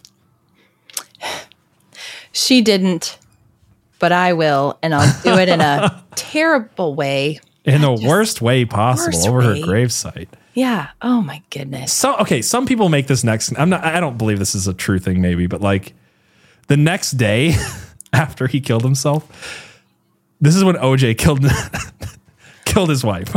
Oh my gosh. So the next year and a half, that's like the main story. So some websites will be like, this whole thing was fake. And, you know, it's to cover up. I don't think that's true at all. Right. But I do find it interesting that, like, you've never heard of this, probably because OJ killed his wife. Because of OJ. Yeah. So he took one for the team. Or she did. Nicole Anna Simpson. Is that her name? Sure.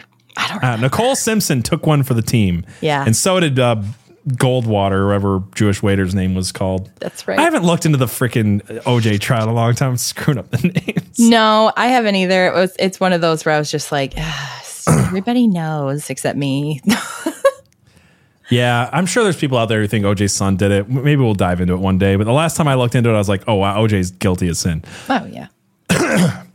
But all right, so I want to talk about one that everybody who believes in the kill list is against the kill list, at least from what I've listened to this week, seems to ignore and think is a nothing burger. Right. And I don't.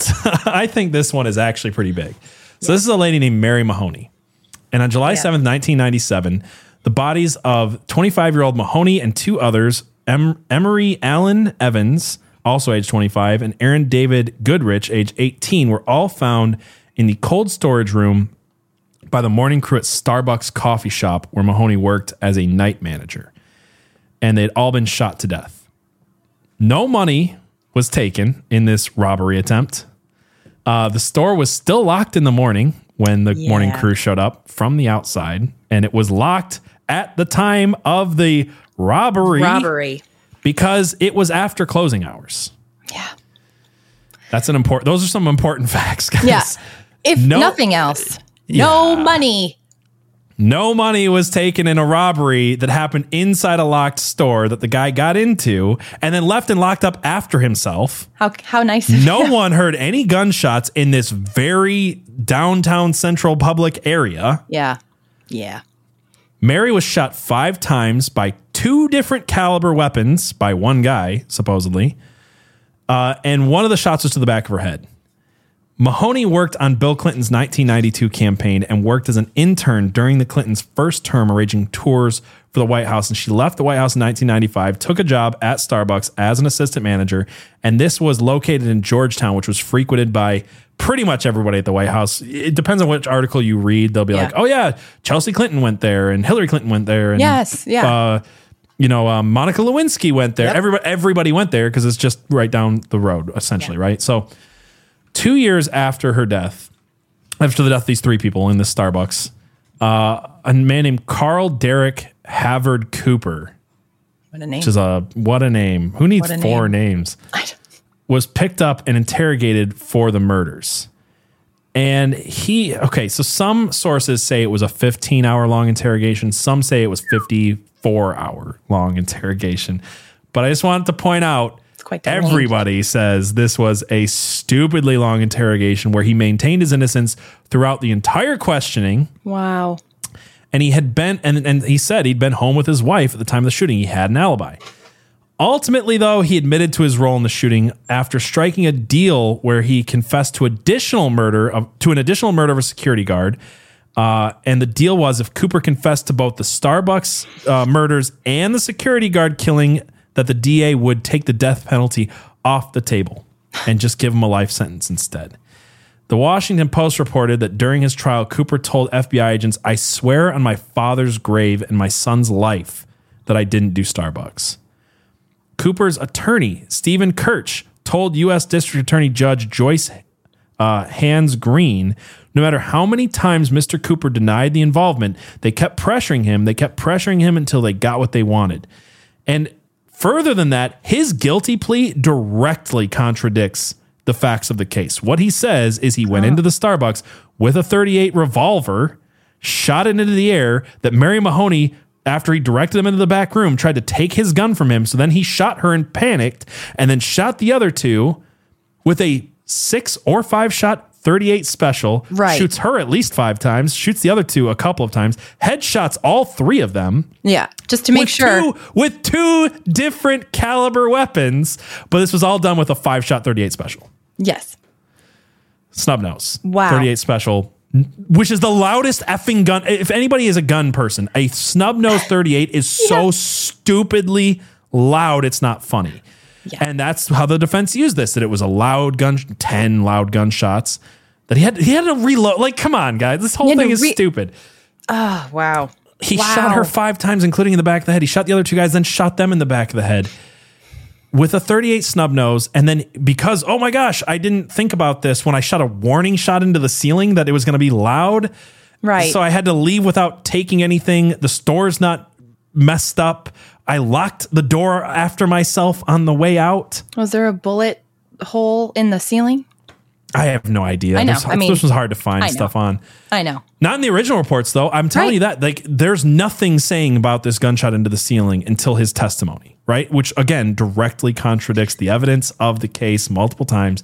He maintains his innocence, takes the plea deal, according to him and his lawyer, specifically to avoid the death penalty, because what choice did he have? They're going to go after this guy no matter what. 54, if that story is to believe, 54 hours of interrogation, you'll admit to anything. No kidding. Especially when you're convinced they're going to put you away. They're going to put you on the death penalty for sure. He's probably not a very smart individual, right? Like, it doesn't seem like he called a lawyer or anything. He just like put up with a 54-hour interrogation. Exactly. That's what I was going to ask. He obviously didn't have a lawyer. He was a petty criminal. He was a petty criminal. Like, they went after this guy for a reason. He was probably really dumb. Exactly. So I'm sure his like whole story with that wasn't intentionally that bad, because I'm sure he didn't coach him good enough. That's for sure. They told him to admit. Yeah, right? Like, they had to make it fit as best they could to get the guilty plea out of him. But even that is like, I don't know. He said he was guilty, so what can they do about it? But it just doesn't even add up, and you can't fight that. You know what I mean? I know. But look what the police did to him. Yeah. There's so many dirty cops in this freaking story. I feel like by the end of this, I'm more mad at the cops. No kidding. Than I am at Clinton in a lot of ways. So why this is important is author David M. Hoffman spent a year investigating Mary Mahoney's murder. And he told the Globe magazine columnist Tom Nucci that her murder came only 3 days after Lewinsky told the president that she was going to tell her parents about the relationship. And Lewinsky said that the Clintons had a violent reaction to this news, informing her it's a crime to threaten the president. Hoffman said Monica took the threat seriously, telling Linda Tripp that she feared for both of their lives if the affair with the Clintons had ever become public. Lewinsky apparently told many of her friends, I don't want to wind up like Katie, which is the girl's middle name, or Mahoney, right? She doesn't wind up like Mahoney. Yeah. Secretly, here's the thing, too, is the question will come up, and I'm sure some people are asking this, why was Mary Mahoney killed and not Monica Lewinsky? And not Monica. There was rumors at the time that there was someone with the letter M, this was public rumors, was going to testify against Bill Clinton.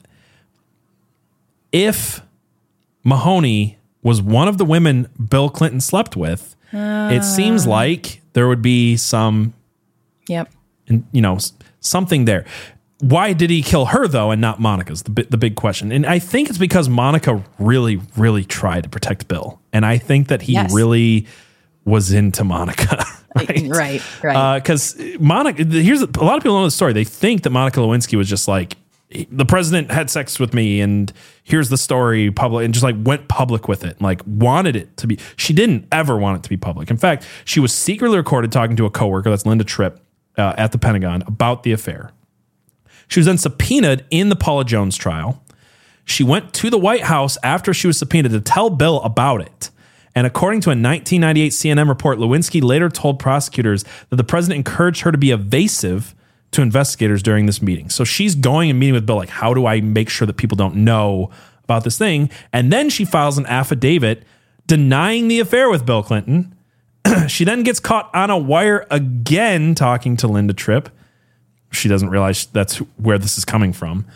And in exchange for grand jury testimony, Lewinsky received transactional immunity. That's when she turned over the semen-stained dress. That was the linchpin in the whole thing that basically proved that Bill Clinton and her had sex. She didn't want to snitch on Bill. And I think maybe if you all right, so the next thing I want to talk about are mysterious plane crashes, because there's a lot of them. I don't think we're gonna get into all of them, but there's at least 2 that I want to bring up. Yeah. And this is another one. I just talked about Mary Mahoney, and maybe you guys disagree with me. I think the preponderance of evidence is like she was killed, right? Like this was a hit. And you can debate on why or whatever. Nobody knows in the end. But like Ron Brown is another one that I've always thought was suspicious. And then a lot of the stuff I've listened to and videos I've watched just kind of skips over Ron Brown. Like, he died in a plane accident. What are you going to say? And as Snopes says, people die in plane accidents all the time. All the time. Happens every day. Just like train crashes. All the time, every day. Train crashes in Ohio where they decide to detonate that happens every day. All the time. Do you remember that? No, like legitimately last year they were like plane crashes happen train crashes happen 1,000 times a day. I was like, no, they don't. I don't have to go anywhere or research this at all to know that that's not true. Everybody knows that's not true. Yeah.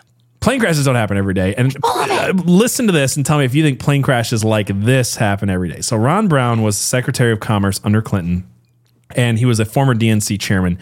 At the time of his death, Brown was being investigated for campaign funding violations and for taking bribes, like a $700,000 bribe was one of the allegations. This is a little bit, just a small chunk of change. Yeah. So to protect his son Michael from prison, I don't remember exactly what Michael was charged with, different crime, but they offered him a plea deal, essentially like, you snitch on the Clintons and we'll make sure Michael doesn't get it too bad. Ron Brown threatened to then expose the White House's yet unrevealed Asian fundraising scheme in which Brown played a major role. So this would include the $700,000 bribe, and this would include them selling political favors to Asian individuals for money. So Brown had gone to Croatia to broker a sweetheart deal between the neo-fascist strongmen who ran Croatia, Franjo Tudjman, and Enron. And that name, maybe some of you Gen Zers don't know it. If you don't know what Enron is, we're not going to do it. We're going to talk about it here, but lots of corruption, right? Yeah. It should be synonymous with corruption at this point. Yeah. Same. So corruption, Enron, synonyms. Same picture, right? Yep. So despite what he was doing for Enron, all of the wonderful things he was doing for Enron, their executives decided, we're going to take our own plane. Screw you, Ron Brown. Yeah, we're going to take our own plane back from Croatia. So Ron Brown and 34 others were killed in a plane crash in Croatia on April 3rd, 1996. When the plane slammed into a mountain while on this is the part I don't get. Like the official story is it slammed to the side of a mountain on a landing approach. What landing approach? What landing approach? Like face first into a mountain is there? Oh, it's just a failed landing approach. Like this, the language of this tells you how the media is lying about this stuff, right? So slams to the side of a mountain, no survivors. A pathologist close to the investigation reported there was a hole in the top of Brown's skull resembling a gunshot wound. I want to say this about the gunshot wound. Maybe it's a red herring, right? It could be. It's not important to the story. Some people are like, oh, what? They just shot him in view of 36 other people and jumped off the plane Mission Impossible 2 style? I'm like, maybe. I mean, it's very possible that was exactly what happened. Right. But maybe it's red herring because military investigators later on found that there was no medical fragments and no exit wound. His head could have been injured in a million other ways. But that's supposedly after 3 armed forces pathologists and forensic photographers who tried to blow the whistle on this case had their careers destroyed. So maybe there's something to it. Maybe it's not. I actually don't think there's a lot. I actually don't know. And I don't think it matters because what's important about this case is the pilots flew a course 9 degrees off of their correct course. That sounds little, but 9 degrees over any period of time adds up. And in this case, it added up to 2 miles off course. 2 miles off course. In which then they slammed into a mountain. In which a mountain just popped up out of nowhere. Like, this is the part I don't get. Like, we're just somehow get off course. And then we're just like, yeah, it's a mountain there. But like, I'm on course, right? I'm listening to my computers. It doesn't make any freaking sense, right? Yeah. The Air Force called the pilot's nearly 2-mile deviation in Croatia hillside inexplicable. They're like, this doesn't make sense. Like, how does this happen? Like, use common sense, people. Like, you get 2 miles off course, don't notice, and then just like don't move when there's a mountain in front of you. You just don't see that one coming? A few days later, the air traffic controller, who would have known what the hell was going on with this before he could be investigated by the Air Force, killed himself by shooting himself in the chest, as one does. As one usually does, to make sure it sticks. Charles Meisner was also on this plane. He was the Assistant Secretary of Commerce. He died with Ron Brown. He was involved in all kinds of scandals, including this guy named John Huang, which we're not going to get into. Yeah. Also, Barbara Wise died on November 29th, 1996. She was a close associate of Ron Brown, and she was discovered dead in her locked office on the 4th floor of the Department of Commerce. She was partially nude and had all kinds of contusions and bruises all over her body. Originally, they couldn't find a cause of death. Eventually, it gets called natural causes. As it usually does. As it does. People die inexplicably, half naked in their apartment, as if they were beaten. Yeah. Literally. I know. Yeah. And this woman just has all these bruises in her locked office. We got no food, no jobs. Teenagers' heads are falling off. Get eaten by dogs. Dumb and Dumber at its finest. I love that movie. Victor Razor II also died in a plane crash. Him and his son and 3 others died in a plane crash in Alaska on the 30th of July, 1992 during a fishing trip. And he was also a major player in the Clinton fundraising organization, which again was being stupidly investigated for lots and lots and lots of crimes. So that one, make of it what you will. But the Ron Brown one, like, can you tell me the Ron Brown one's not weird? No, it's definitely weird. First of all, it starts off weird because they're all like, now we're going to take this plane. And you take your plane. You should take that one. Like, you guys take, that one's for you.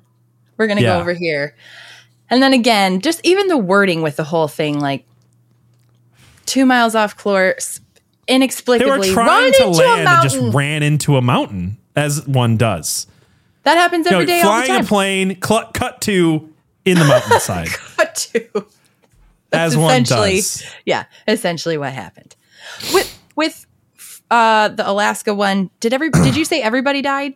No, the pilot survived and one other person survived. They had burns and stuff like that. I don't know what to make of it. There's not a ton of information on it. Maybe not. I'm just pointing it out. There's other ones. In fact, let's talk about this now. You said there's a lot of Clinton bodyguards that were killed. And we've got like this list. I got a list of a bunch of people. Major William S. Barclay Jr., Captain Scott J. Reynolds, Sergeant Brian Hanley, Sergeant Tim Sable, Major General William Robertson, Colonel William Densberger, Colonel Robert Kelly, Specialist Gary Rhodes, Steve Willis, Robert Williams, Conway LeBleu, and Todd McKinnon. A lot of bodyguards around the Clintons just dying. A lot of bodyguards. I think in total it was like 28 bodyguards, escorts, and Secret Service people who died under the while he was president. Yeah, and a bunch of them died in a helicopter crash, just conveniently. Like, everybody's in this helicopter. They all happen to be ex-Clinton bodyguards, and then just dead. Yeah, 4 of those all died. Inexplicable. Like, there's no... They don't know what happened. I looked into it. There's like no explanation. Like, some of these, the Victor Razor one, if you look at it, Snopes say there is an explanation. It was cloudy. That's their explanation. Pilots don't deal with that all the time. Like, that's my point, right? Clouds. Yeah. They're like low visibility, so you just crashed into the ground. Yeah. I don't know, man. I'm not saying accidents don't happen, but when accidents happen continually around people who are involved with the Clintons and know secrets and or are coincidences, going to expose them. Like, yes. I look, at a certain point, coincidence, like you just don't want them to be coincidences at a certain point. At a certain point, you're working overtime, Snopes and others, PolitiFact, to make sure you don't see the thing in front of you. Yeah. But what were you saying about the bodyguards? Was there anything else besides just a bunch of them died? Well, 4 of them, in a helicopter, 4 of them together in Waco, which Waco and Ruby Ridge and even the Oklahoma bombing, possibly. Yeah. Listen, guys. We won't jump into that. I know someone I want to bring on for the Oklahoma City bombing episode. Sweet. We're going to do it at some point. I'm going to talk about Waco next. There's so much with that in Ruby Ridge. Yeah. There's plenty of things in here I plan on doing on future episodes. Yeah. But let's talk about Waco for a minute, unless you had anything else to say about that. Just 4 of his guys were shot all in the same spot, like all right in the left temple. Oh, right, in Waco, as they were raiding Waco. Yes. They all get shot execution style by David Koresh's people, supposedly, as they're being burnt alive, women and children. Right. Okay. Right. Got it. That was it. Yeah. Yeah, and that's not fishy at all. No. Well, a lot of people don't think Waco's fishy. So there's a guy named Paul Wilcher who was found dead on a toilet on June 22nd, 1993 in his Washington, D.C. apartment. And like Danny Casolaro, who was investigating the 1980 October surprise, which maybe we could cover in a future episode, but this guy was also reported to be working possibly with Danny Casolaro on the Mena Airport, Arkansas investigation as well. So what's interesting is Snopes will say, oh, well, he was working on something that would expose Reagan, therefore Reagan killed him. Like, well, hold on, Snopes. You're okay with pointing conspiratorial fingers at Republican presidents. Yep. But not Democrat ones. And look, I'm not saying Reagan's not dirty with Iran-Contra and all this stuff. My whole point in this episode is they're all part of a crime family, the Clintons included. Yep. But what they leave out in Snopes and other debunkers on this is that he was also investigating Waco and that he had delivered an extensive affidavit with eyewitness testimony on the Waco events to Janet Reno on May 21st, 1993. In this report, and again, the timelines are important here because it's like, yes, he's looking into all the stuff with Danny Casolaro. He's looking into the 1980 October surprise. He's looking into the octopus theory, right? Of like the government having its tentacles everywhere. Yeah. But immediately before his death, he's sending affidavits to Janet Reno, who I don't know how this guy doesn't realize is a Clinton shill. Yeah. Like, did you not pay attention to Waco and Ruby Ridge? You were paying attention to everything was else. On your side? Yeah. Jeez. In this report to Attorney General Reno, Wilcher said that he was in grave danger and that if the information he had for the Attorney General fell into the wrong hands, there could be people silenced in the very near future. You're one of them, dude. You handed it to the enemy. You did it. You did it to yourself. Yeah. Unfortunately, but he did, right? So like, yes, he could have been killed for various reasons, but he was killed on June 22nd, exactly a month after he gave Janet Reno all the information that Janet Reno would need to say, hey, my buddy Bill, can we take this guy out? Yeah, this guy's a threat. And again, we'll cover Waco. We'll cover all of the Patriot Con or whatever they called it in the 90s, where they're like Ruby Ridge, Waco, Oklahoma City bombing, all these fake tragedies that we're using to like go after right-wing militias. It's a whole episode in and of itself. Yep. But we've talked a lot about Bill. Let's talk about Hillary Clinton for a minute. Hillary. She's got her own list. And look, she's involved in all of this. There's FBI agents that are like, she was just as involved in everything, including not just the bimbo squad, but the murders and the cover-ups and the crimes and the drugs. She was I was going to say, the fact that she was like the head of the bimbo squad, to me says that she was like, lot. That was not her first rodeo. Yeah. Chick's been involved since the beginning. Anyway. So you're familiar with John F. Kennedy Jr.? People have probably heard of John F. Kennedy. Rings a bell. Sounds familiar. He had a son. He had a son named Junior. And in November of 1998, veteran Democrat Senator Daniel Patrick Moynihan announced that he would not seek a fifth term 2 years later. So he's saying, hey, the 2000 election, I'm not going to run. I'm out. So the seat's open to another Democrat. It's New York City. And one of the other names being floated for the seat was John F. Kennedy Jr. When this came out, Hillary Clinton held a White House meeting with her advisors in February of 1999, specifically looking at the Moynihan seat. So you've got two prominent Democrat names, Hillary Clinton and John F. Kennedy Jr., both want the same seat in New York. And this next part I'll read you from the New York Daily News. It says, earlier this year, in one of the best kept secrets in state politics, Kennedy considered seeking the seat of retiring Senator Daniel Moynihan in 2000. Friends confirmed. The idea became moot once First Lady Hillary Rodham Clinton signaled her interest in running, but the two friends said they expected the son of the slain president eventually would have jumped into politics as a candidate. The friend who expected Kennedy to seek office in the foreseeable future also told of speaking with Kennedy earlier this year about the Moynihan seat. I asked him, was he casually thinking about it or was he serious? He was sort of said, I'm not sure, let me think about it. But the second friend called Kennedy's interest pretty serious, adding, I think he was intrigued by the idea. Would he have decided in the end to go for it? I don't know. But he was clearly thinking about it. He talked to a few people about it. Then Hillary thing kind of ended it pretty quickly. So a lot of people try to debunk this, saying there's no way that Hillary killed JFK because he wasn't going to run for the seat. But all the people close to him are like, well, he might. And if he doesn't, he's definitely running in the future.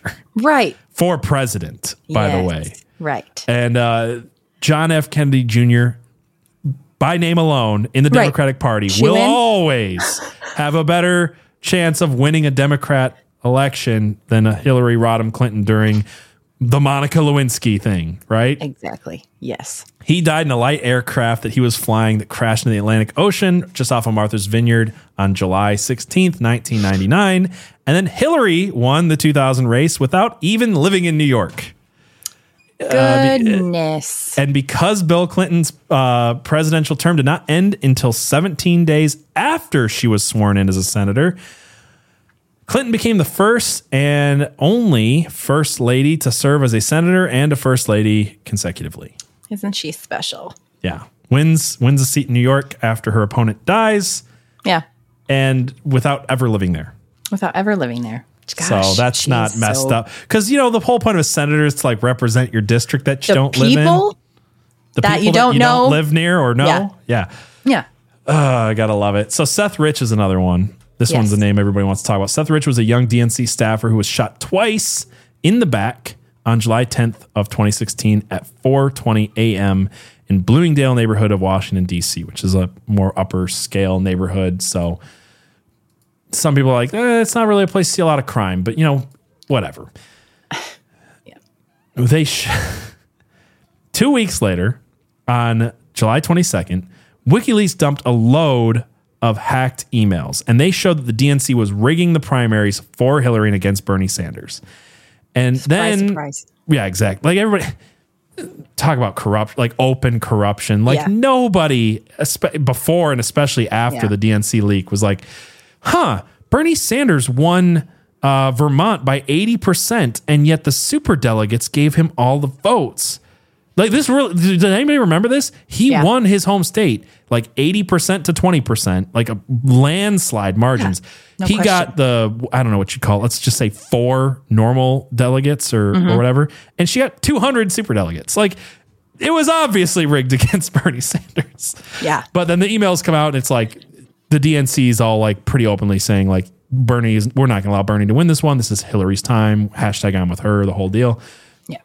WikiLeaks, Julian Assange then is asked about Seth Rich, or actually he's not. He's not even asked about Seth Rich. He's asked about something else. And he kind of just says it without saying it that Seth Rich was the guy who leaked the DNC emails. And you know what? You don't have to take my word for it. I'm going to play Julian Assange's clip and you tell me if he's saying what I think he's saying.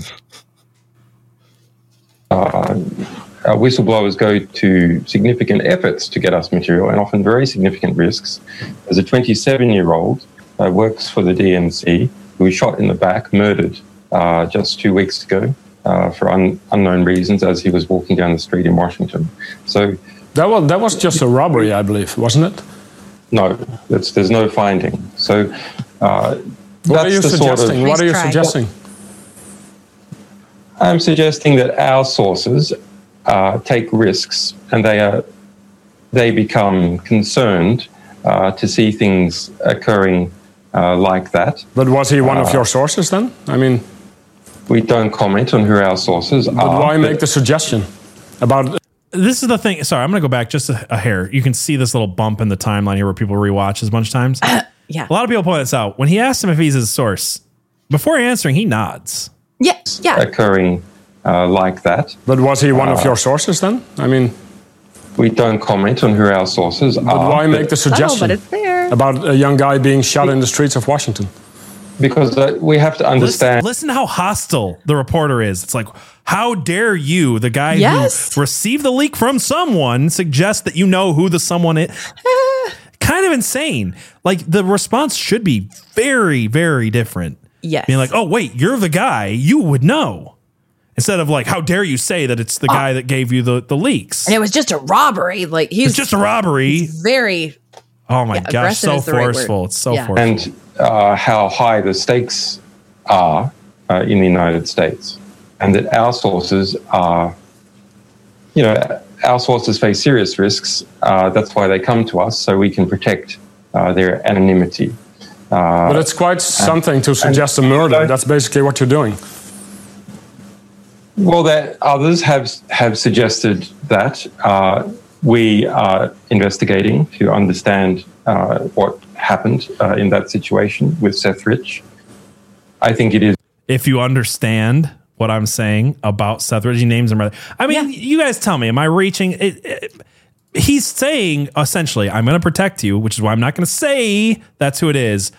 But he's dead now, so I'm going to say that's who it is. Like, right. And I just don't think that's a stretch. To further the point, Julian Assange then offered $20,000 for information leading to the arrest of the person who killed Seth Rich.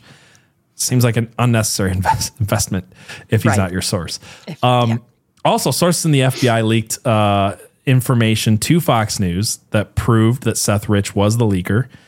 The FBI later denied these allegations, and Seth Rich's parents tried to sue Fox News unsuccessfully, which is the key word here, because if Fox News goes out there and says 96 hours after Seth Rich was dead, FBI informant looked at his computer and said, we found that he leaked this stuff to Julian Assange, and they report this, and it's libel, and it's slander, and it's not true, that's an easy lawsuit.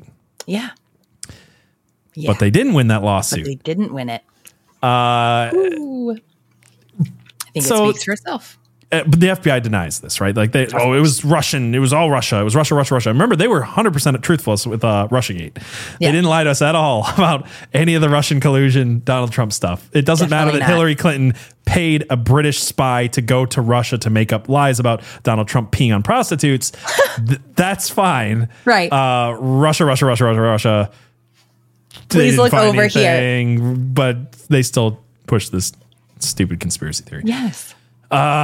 So can the FBI be trusted? I think that's an obvious answer, but I want to read this article from the Hill anyway about the FBI and Hillary Clinton, because it's interesting. So I guess it's just interesting who it comes from. It's not like some right-wing conspiratorial. Yeah. So it's ex-FBI official, Clintons are a crime family. This came out just shortly after Seth Rich's death on October 30th of 2016. It says a former FBI official said Sunday that Bill and Hillary Clinton are part of a crime family and argued top officials hindered the investigation into Hillary Clinton's private email server while she was Secretary of State. During a radio interview with John Catsimatidis, former Assistant FBI Director James Kallstrom heaped praise on Republican presidential nominee Donald Trump before taking aim at the Clintons. So they keep doing this in the article, like, he likes Trump, therefore he's lying. Yeah. So they're talking about the Mossads, and he says, well, the Clintons, that's a crime family, basically. It's like organized crime. I mean, the Clinton Foundation is a cesspool. Kallstrom, best known for leading the investigation of the explosion of TWA Flight 800 in the late 90s, said that Hillary Clinton, the Democratic presidential nominee, was a pathological liar. No. Hot sauce. He also blasted Attorney General Loretta Lynch, claiming that she impeded the investigation into Clinton's private server. The problem here is that the investigation was never a real investigation, he said. That's the problem. Yeah. They never had a grand jury impaneled, and the reason they never had a grand jury impaneled, I'm sure, is Loretta Lynch would not go along with it. God forbid we put someone like that in the White House, he added of Clinton. Kallstrom also said the FBI Director James Comey and the rest of the FBI leadership were responsible for holding back the investigation, not the rest of the Bureau. The agents are furious with what's going on. I know that for a fact. I get sick of that talking point, to be honest. Oh, the FBI agents are sick of an organization that's been corrupt since Hoover. Yeah. And one day they'll do something about it. Someday they'll hit their limit. Yeah. Yeah, right. I don't know, man. At some point, you're all culpable. I'm just saying. I agree. But yeah, I mean, the left spins this one about James Comey. He ruined Hillary Clinton by not putting her away for obvious crimes, and whatever. Anyway, the whole thing is, if I can't convince you at this point that the FBI was shilling for Hillary Clinton in 2016, before I don't know what more you could say. But he talks about Loretta Lynch there, and that leads me to want to talk about this reporter, Christopher Sine. And I know you looked into this a little bit. What's your thoughts on? Should we just read the article first and then talk about it? Yeah. It's not a very long article. This comes from the Gazette. It's a reporter who broke story on Clinton Lynch tarmac meeting found dead. The journalist who broke the story about the controversial tarmac meeting between former President Bill Clinton and then Attorney General Loretta Lynch was found dead Saturday morning, according to police. Maybe people don't remember this. So Bill Clinton met on a tarmac with Loretta Lynch. In her private jet? No, on his private jet, I think. Jet. Okay. Who was the Attorney General at the time for Obama. And basically, she's being investigated by the FBI at this time, by the Justice Department. And then they have this private meeting and they try to play it off as like, we're just talking about grandkids and stuff like that. And nothing nefarious went on there. Each other. She should have recused herself, didn't anyway. Yep. Where was I at in this article? The body of 45-year-old. The body of 45-year-old Christopher Sine, a news anchor for ABC 33/40 in Birmingham, was discovered by Hoover police and fire personnel at around 8 a.m. following a 911 call about a person down in a residence in Alabama. Hoover Police Lieutenant Keith something said Sine's death is being investigated as a suicide. Our deepest sympathy is shared with Christopher's loving family and close friends. We have lost a revered colleague whose indelible imprint will serve forever as a hallmark of decency, honesty, and journalism, blah, blah, blah. Sine played, blah, blah, blah, blah. I guess I got to read this part. Sine played football at the University of Alabama, became Emmy Award-winning reporter, earned national headlines when he revealed the encounter between Lynch and Clinton on June 27th, 2016 at the Phoenix Sky Harbor Airport, at a time when the FBI was investigating former Secretary of State Hillary Clinton's use of an unauthorized email server in the presidential election in which she was the Democratic candidate. The meeting took place days before the FBI Director James Comey announced that the Bureau would not recommend charges against Hillary Clinton. No quid pro quo there. No, right? None. For her emails, which any other person ever would have been indicted for. Slaughtered for? Yeah. Yeah. Like, look. There's a freaking young person in the Navy who took a selfie in a submarine and got prison, like got Leavenworth time, right? Yes. But having a secret email server with classified documents that people are hacking, that's fine. It's fine. Not a big deal. Lynch said in July 1st, 2016 interview that she would not recuse herself from the Clinton email investigation, but that she would accept the recommendation of the career agents and prosecutors who conducted it. Both Clinton and Lynch claim the email investigation was brought up during their was not brought up during their chat. Sure. Bullshit. But Sine, who was morning anchor at the Phoenix area ABC when he first reported the encounter, said that there was more to the story, that he wrote a book about it called Secret on the Tarmac. The book details everything that they don't want you to know and everything they think you forgot. But Bill Clinton was on that plane for 20 minutes, and it wasn't just about golf, grandkids, and Brexit. There's much more that doesn't add up. Justice Department Inspector General Michael Horowitz examined the tarmac meeting as part of a review of the FBI email investigation. A report released in June 2018. Horowitz said Clinton was in Phoenix for several campaign events, including a roundtable discussion with Latino leaders and a campaign, blah, blah, blah, blah. Sine told Fox News, Sine told Fox News in 2020 his family received numerous death threats since he broke the story about the meeting led up to the 2016 election. Quote, my family received significant death threats shortly after breaking the story, Sine said in the time. Credit cards hacked, my children, we have code words. We have secret code words, and they know what to do. So the obvious question here is like, this happened in what, 2021? Yes. That he died? I thought it was committed suicide? Yeah. And he broke the story. Yeah, it was June 2021. And he broke the story in 2016 and then wrote a book about it. Yeah. Why did they wait? If this is a Clinton killing, why did they wait? You want to hear my theory? Yeah, I do want to hear your theory. That's what I was asking. Okay. I think the thing is, nothing that necessarily here, at least from what I could see with what he found out or what he exposed, was super damning. It wasn't good. Obviously it wasn't. Obviously not. It wasn't good, and it didn't put them in a good light. But I think it's more of a message than anything else. Like, he got everything out. Yeah. And then it's like, people may or may not have forgotten what you did, but don't mess with us. It's not like he knew what was actually said on the plane. That's the thing, right? He's like, here's why it's wrong. Here's why it's suspicious. Here's how long they were on the plane. Here's why I think this, that, and the other. Here's where they met on the plane and then this happened, and quid pro quo seems pretty obvious here. But let's be honest, it's not like there was a wiretap on the plane. Like, he had nothing super damning. I think this was revenge. I don't think there was look, by the time the story's out. Yeah. He didn't have anything more than the story when the day it came out. I know he wrote a book. Everybody writes a freaking book. Yeah.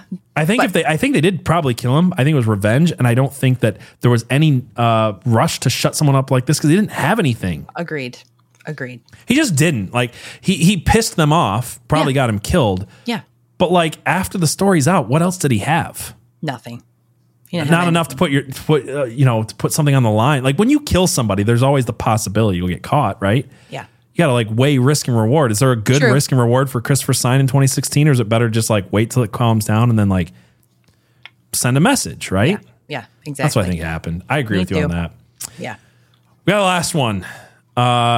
This one nobody's ever heard of. A guy named Jeffrey Epstein. Jeffrey Epstein. Are you sure you're saying that right? I don't know. Yeah, Jeff, good old Jeffy boy. Jeffy Hefe Epstein definitely hanged himself at the Metropolitan Correctional Center in Manhattan in August 2019 while awaiting trial on new charges of trafficking teenage girls. Remember, guys, this is not the first time he was charged and convicted with trafficking teenage girls. The last time they just gave him a slap on the wrist. Like, don't. Yeah. And then people still continue to associate with this guy for a decade after that. Yeah. So the New York Times says, quote, the financier and sex trafficker Jeffrey Epstein told his psychologist he was too much of a coward to even kill himself 2 weeks before he was found dead in his jail cell in a death that was ruled a suicide. This is my favorite part of the New York Times article. The act was so convincing. So they're talking about how he's acting like he's not suicidal, right? And they say the act is so convincing, right? The act is so convincing to jail and federal officials that the newspaper reported that complacency set in and mistakes were made, allowing Epstein to kill himself despite being considered a suicide risk. Gotta love the New York Times. Bravo. Well done. It's like, look, yeah, he said he would never kill himself because he was a coward, but he was just acting so he could kill himself. Snopes could take some lessons here. Right? Yeah. Oh, wow. Just wait till you hear what the Daily Beast wrote about this. Ooh. So what really happened? Like, let's talk about what really happened. So on July 23rd, Jeffrey Epstein was found in his cell, unresponsive, with injuries around his neck. And according to the official report, he hanged himself. Epstein denied that he'd ever attempted suicide the first time, July 23rd, right? Because this is what I'm talking about is the first time. What got him put on suicide watch on July 23rd. They find him with marks around his neck, and they say he tried to kill himself. He's like, I wouldn't do that. He said he didn't. Like, this is where we benefit from seeing him still being alive, right? As he can tell us, he's like, I didn't try to kill myself. My roommate tried to kill me. Yeah. He says he was beaten halfway to death by his cellmate, a former police officer named Nicholas Tatragoleone. Wow, I love the name here. The prison officials claim that Mr. T, I'll call him because I can't say the name, that Mr. T was cleared of any wrongdoing in the July 23rd incident through an internal investigation.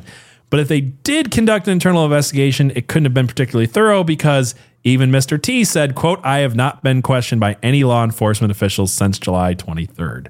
So this guy in his cell, almost strangled, beaten to death. His cellmate, right? The guy strangled says, my cellmate tried to kill me. The cellmate says, no, I didn't. Nope. Good. End of story. End of investigation. We're cool. We're clear here. He's obviously telling the truth.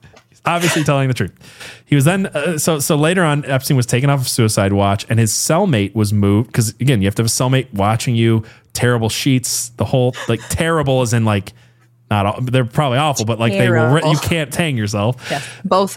Yes. So on August 9th, he's taken off of suicide watch. His cellmate is moved. It's not normal.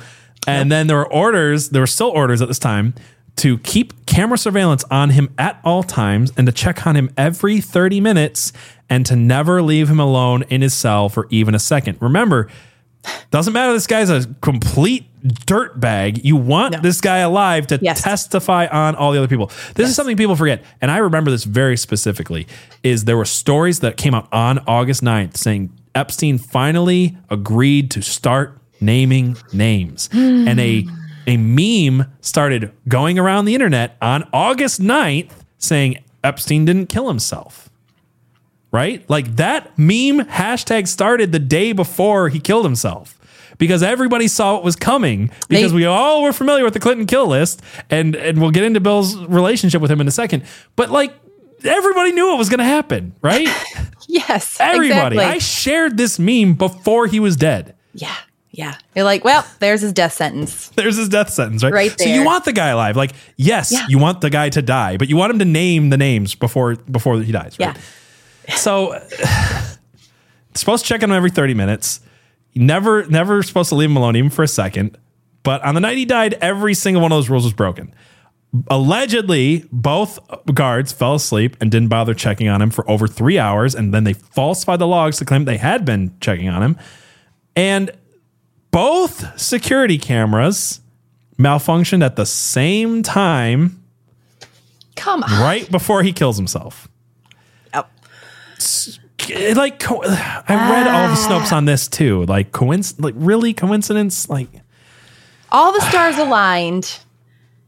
And this guy that the bad guys wanted dead, if you will, to put it really simply, it just so happened to work in their favor. Anybody else remember Alex Jones talking about Jeffrey Epstein for a decade? And this is funny, guys, but this is one thing I can't prove to you, but like there was like top 10 videos, like watchmojo.com, 10 craziest things Alex Jones ever said and stuff like that. You can't find them anymore. At least I can't. That were like, he used to claim that Jeffrey Epstein was a pedophile that had an island that Bill Clinton went and stayed on. And it was like, they took the video down after this all came out. But for a long time, people like myself were listening to people like Alex Jones and seeing the evidence that he had and seeing the 2009, I think, trial where a 15-year-old girl, he was paying to massage him while he was naked and play with his egg-shaped penis. Like this all came out, got like 11 months of like community service. Like everybody freaking knew that wanted to look into it. Yeah. Where was I going with this? Like, I don't know. It's just obvious.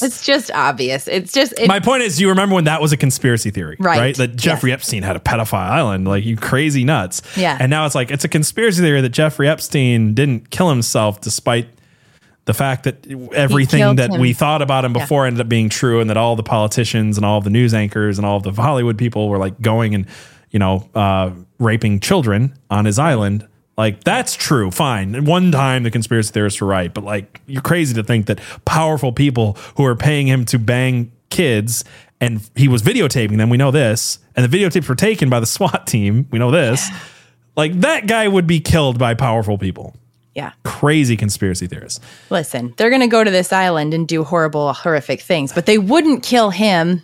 But this is the whole point of the whole episode, right? Is they like continually over and over and over again. Yeah, Bill Clinton would bang women and pay them to shut up and smuggle drugs and all this, pay a coroner to cover up the death of children killed by the cartel. But he wouldn't kill people. Like, come on, you guys. Come on. Let's also talk about this. It was physically impossible that he hung himself. Like, Steven Crowder proved this, but other people have said this. Like, there's an ex-inmate that said, quote, no way that he killed himself, right? Like, could this have been done from the bed? No, sir. There's a steel frame, but you can't move it. There's no light fixture. There's no bars. They don't give you enough in there that you could successfully create an instrument of death. And the way they say he hung himself is that it's not like he had a top bunk to hang himself from. He like tied his neck to a bed frame and then leaned forward. Doesn't work that way. It just doesn't. You would have fallen over. Like, even if you pass out, you fall over. Like, the slack would have been. Maintain the slack. It's not a thing. No one's ever killed himself this way ever. And in fact, statistics bear this out, because in 21 years at this prison, only one person has ever successfully killed himself before Epstein in the course of 21 years. Wow. Because it's not like, you don't think people try to kill themselves in prison every single day? I have friends who are prison guards. Yeah. The attempts are common. Right. The success in a place like this, 1 in 21 years. Wow. But Epstein's the exception. Yes. Well, of course. So here's another interesting tidbit. Epstein's death was reported on 4chan before it made the news. I didn't know this. At 8:16 a.m., just a little over an hour after Epstein was found dead in his cell, the first post about his death broke out on 4chan, and it said, quote, the title was Jeffrey Epstein dead. Quote, don't ask me how I know, but Epstein died an hour ago from hanging and cardiac arrest. This was 38 minutes before the news reported it. Just a weird little tidbit in there. Yeah. Just another weird coincidence to chalk up to coincidence. Last week, 2 weeks ago, we did an episode on Matthew Perry, and we talked about Michael Baden. Michael Baden was hired by Jeffrey Epstein's brother, Mike. I think his name's Mike as well. I have it in my notes. So. Mark Epstein. And basically, when they took Epstein's body out, he noticed that there was bruises all over him and like ligature marks on his wrists. And he's like, it looks like someone was handcuffed and killed. Right. So he hired Michael Baden to do an autopsy. Michael Baden looked at the autopsy. He refused to comment on it to the media for a long time until other people started leaking the autopsy. And then he finally talks to the press and he says, from what I'd seen, Epstein's injuries were more consistent with murder. He points to the fractured hyoid bone in Epstein's neck and he says, this is extremely unusual in suicide. In fact, I've watched the interviews. He's like, this just does not happen in suicides. Like this is someone who was strangled to death by another stronger human being. Yep. Like you don't break that bone from hanging from a ceiling, and he didn't hang from a ceiling. He didn't die from hanging. No, here's the thing. Even the official story, he did not die from hanging. He died from asphyxiation. Right.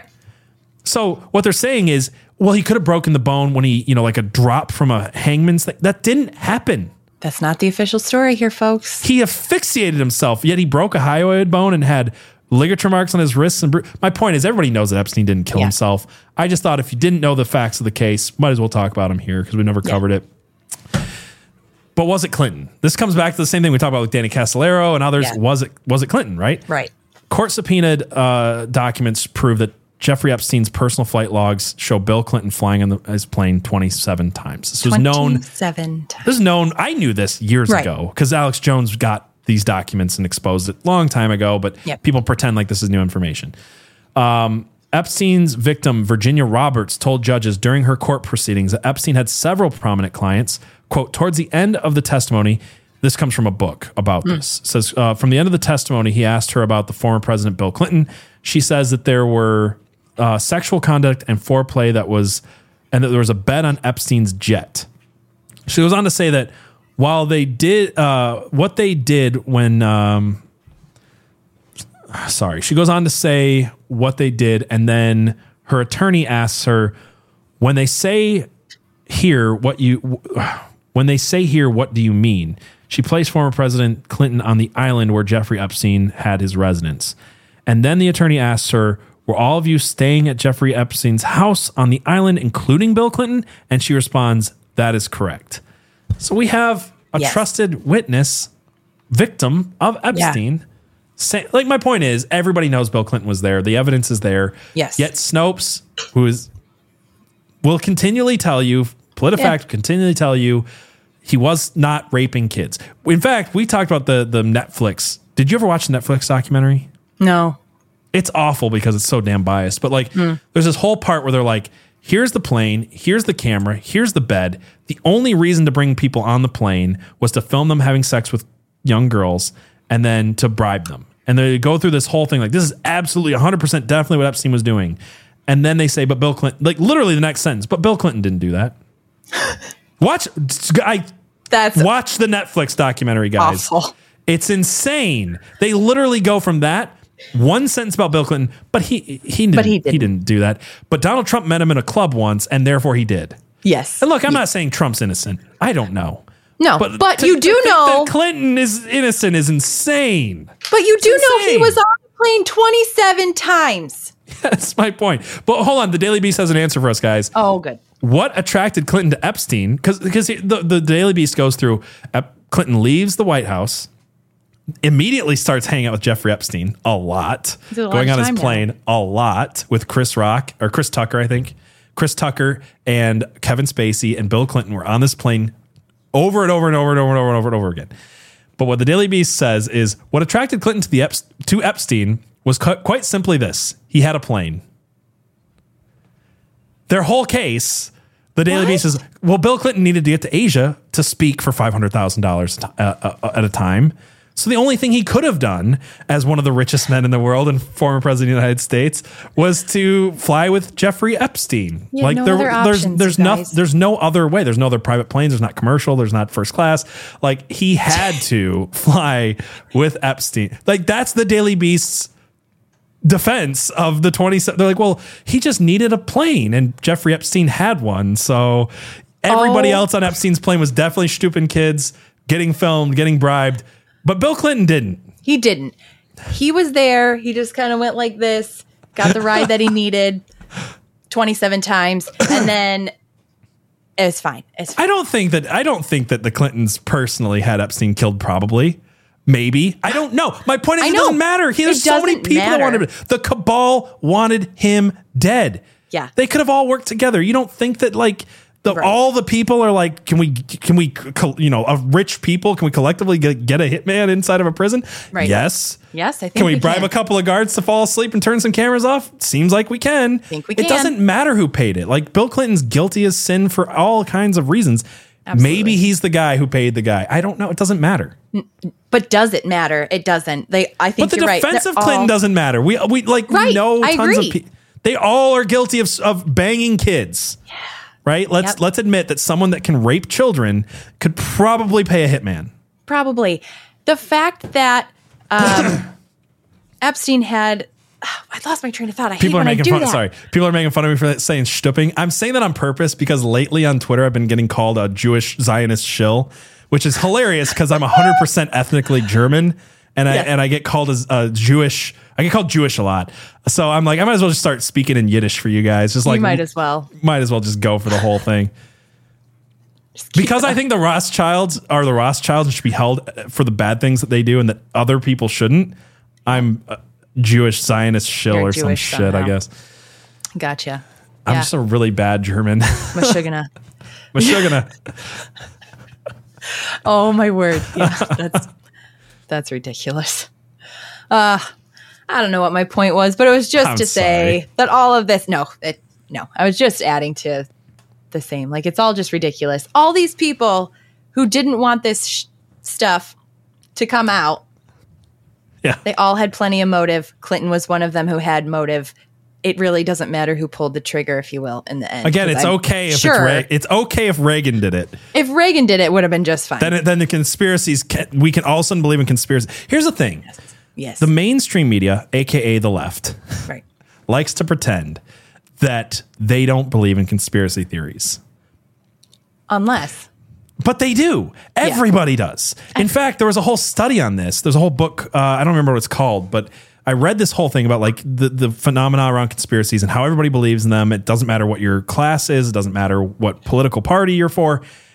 Everybody across the board believes in conspiracies equally. It just depends on which ones you believe in. We saw the whole Russia collusion narrative forever. Yes. Like we've seen the January 6th stuff that, Donald Trump winked and nodded and made people storm the Capitol and essentially looked like a tour.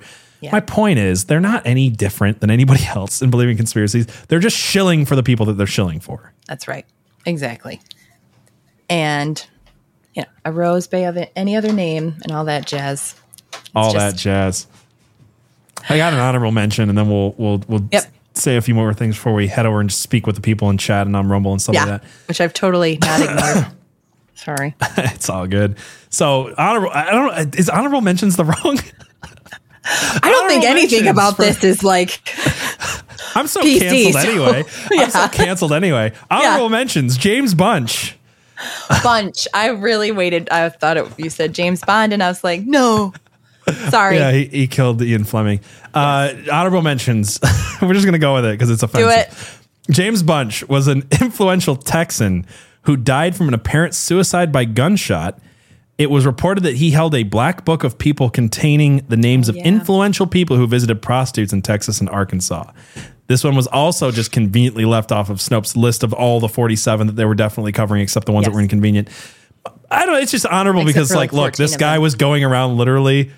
I'm sure there was I'm sure he was getting something out of this besides just investigating prostitutes.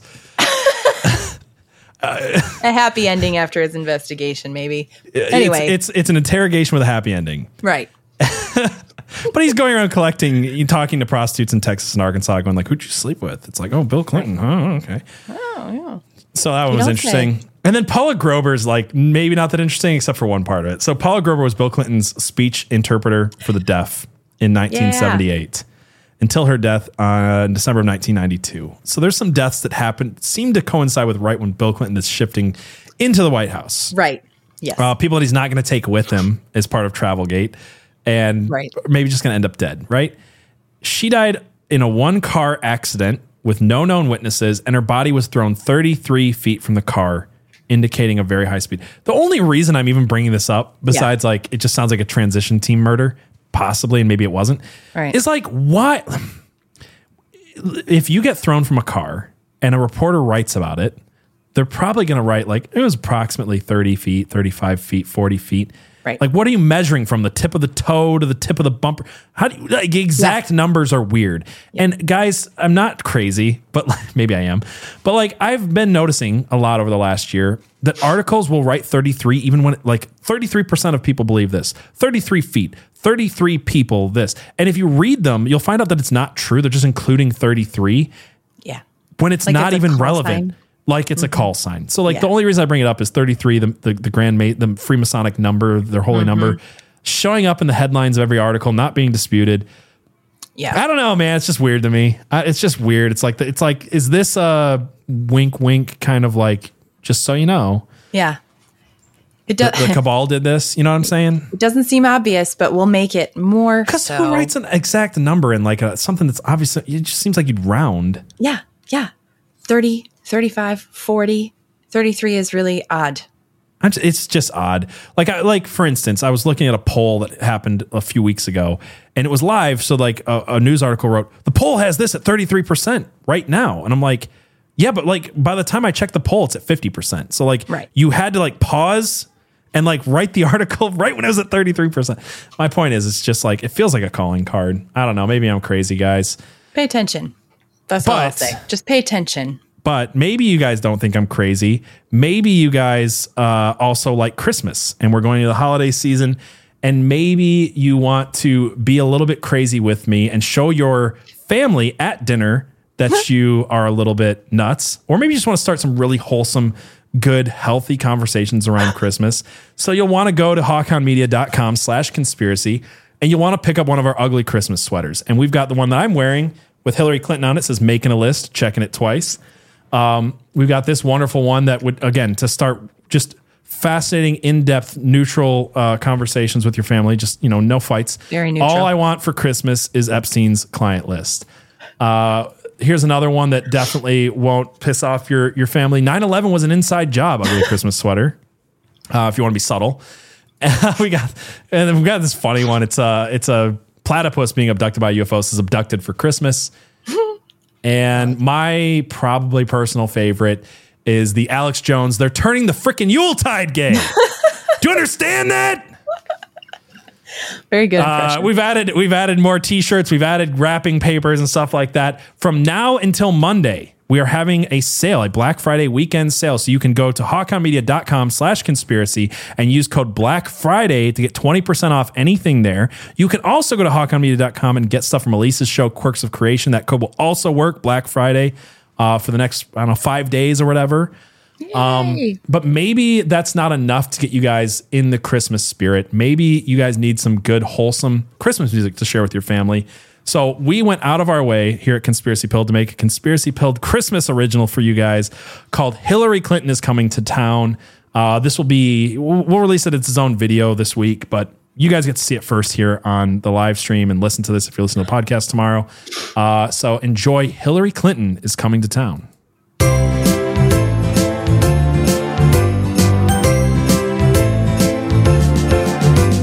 You better watch out, you should have thought twice. Your brakes have been cut, so you better not drive. Hillary Clinton's coming to town. She's making a list, she's checking it twice. Don't want to know if you're naughty or nice. Hillary Clinton's coming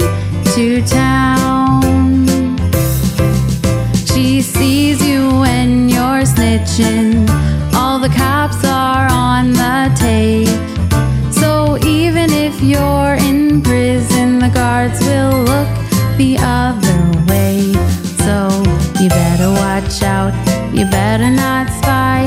You might just be the cause of your own demise. Hillary Clinton's coming to town. You better watch out. You better not spy. They'll say you shot the back of your own head twice. Hillary Clinton's coming to town. The kids on Epstein Island, a pizza parlor in D.C. There's plenty of dirt out there. Don't be foolish, just leave it be. Or you'll have to watch out. There's nowhere to hide. Even your plane could fall from the sky. Hillary Clinton's coming to town.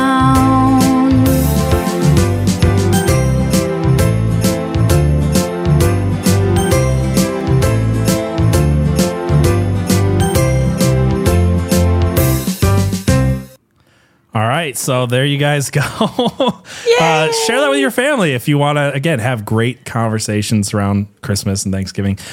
My wife is mad at me for this song a little bit.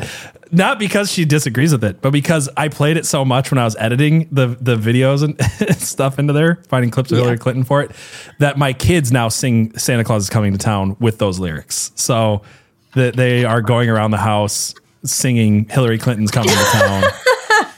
That's awesome. It's pretty great. It's pretty great. All right, we're going to head over to Rumble here in just a minute. But if you guys are listening to this, again, you can catch the full show live every Wednesday night at 7:03 p.m. Eastern Standard Time. You can listen to the full episode if you want to get the part where we just kind of talk with the audience and go through memes and stuff like that. If you come over to conspiracypill.locals.com, if you're an audio-only person, it'll be there in its full audio glory. But first, I promise you guys, every time you guys send us a 5-star review, we will read it on the show. We got 2 tonight. Yay. We got one from RMAC 1991 that says, if being unhinged is wrong, I don't want to be right. PJ and Abby do a fantastic job of sharing an informative and entertaining show. I always look forward to the Bible studies, which are always thought-provoking. The discussion on the business plot was 100% spot on. So thank you, RMAC 1991. Appreciate that. Then we have Energimatrix 6, who I think is in the chat tonight. And he says, if there can only be one, Conspiracy Pilled is doing... Conspiracy Pill is the only podcast I listen to now. I used to listen to between 10 and 30 hours of podcasts every single week, from Joe Rogan to Jordan Peterson and Robert Breedlove to Dave Ramsey. I listened far and wide. Then I wrote a book and life got busy. Now I only have time for one podcast per week, and I show up to watch it live every chance I get. The folks in the Rumble chat are the best. If I only have time for one, I choose Conspiracy Pill with PJ and Abby, and you should too. Thank you so much, by the way. You guys are awesome. Appreciate the 5-star reviews. They really help out. We laugh at the 1-star reviews, but the 5-star reviews really help us to get this podcast out to more and more people. So appreciate you guys. Go check out Quirks of Creation, which streams Friday nights at 7 o'clock. Friday. Yeah. You want to tell people about that and where they can find your stuff? Yeah. So every Friday night, 7 o'clock, we do the same. We do like a live show where you can hang out with us on Rumble and do the chat, which is super awesome. We love our audience and engaging with them as we're doing this. And basically, it's me and my co-host Jess, and we talk about science and history and how it kind of relates to all the quirkiness of God and his creation. And we get, sometimes it's quirky, sometimes it's quacky. We laugh a lot too. So if you don't like that, I guess that's a shame. And it's good stuff. It is fun. It's fun. Yeah. It's fun. I like it. I've gotten to be on the show a few times, and it was fun. So, yay. All right. Well, thank you guys so much. If you're here watching us live, stick around. We're going to be chatting with the audience, reading your questions, especially if you get in Rumble rants and stuff like that. Make sure to get to them. Check out your memes. If you're listening to this later, have a great night, everyone. God bless.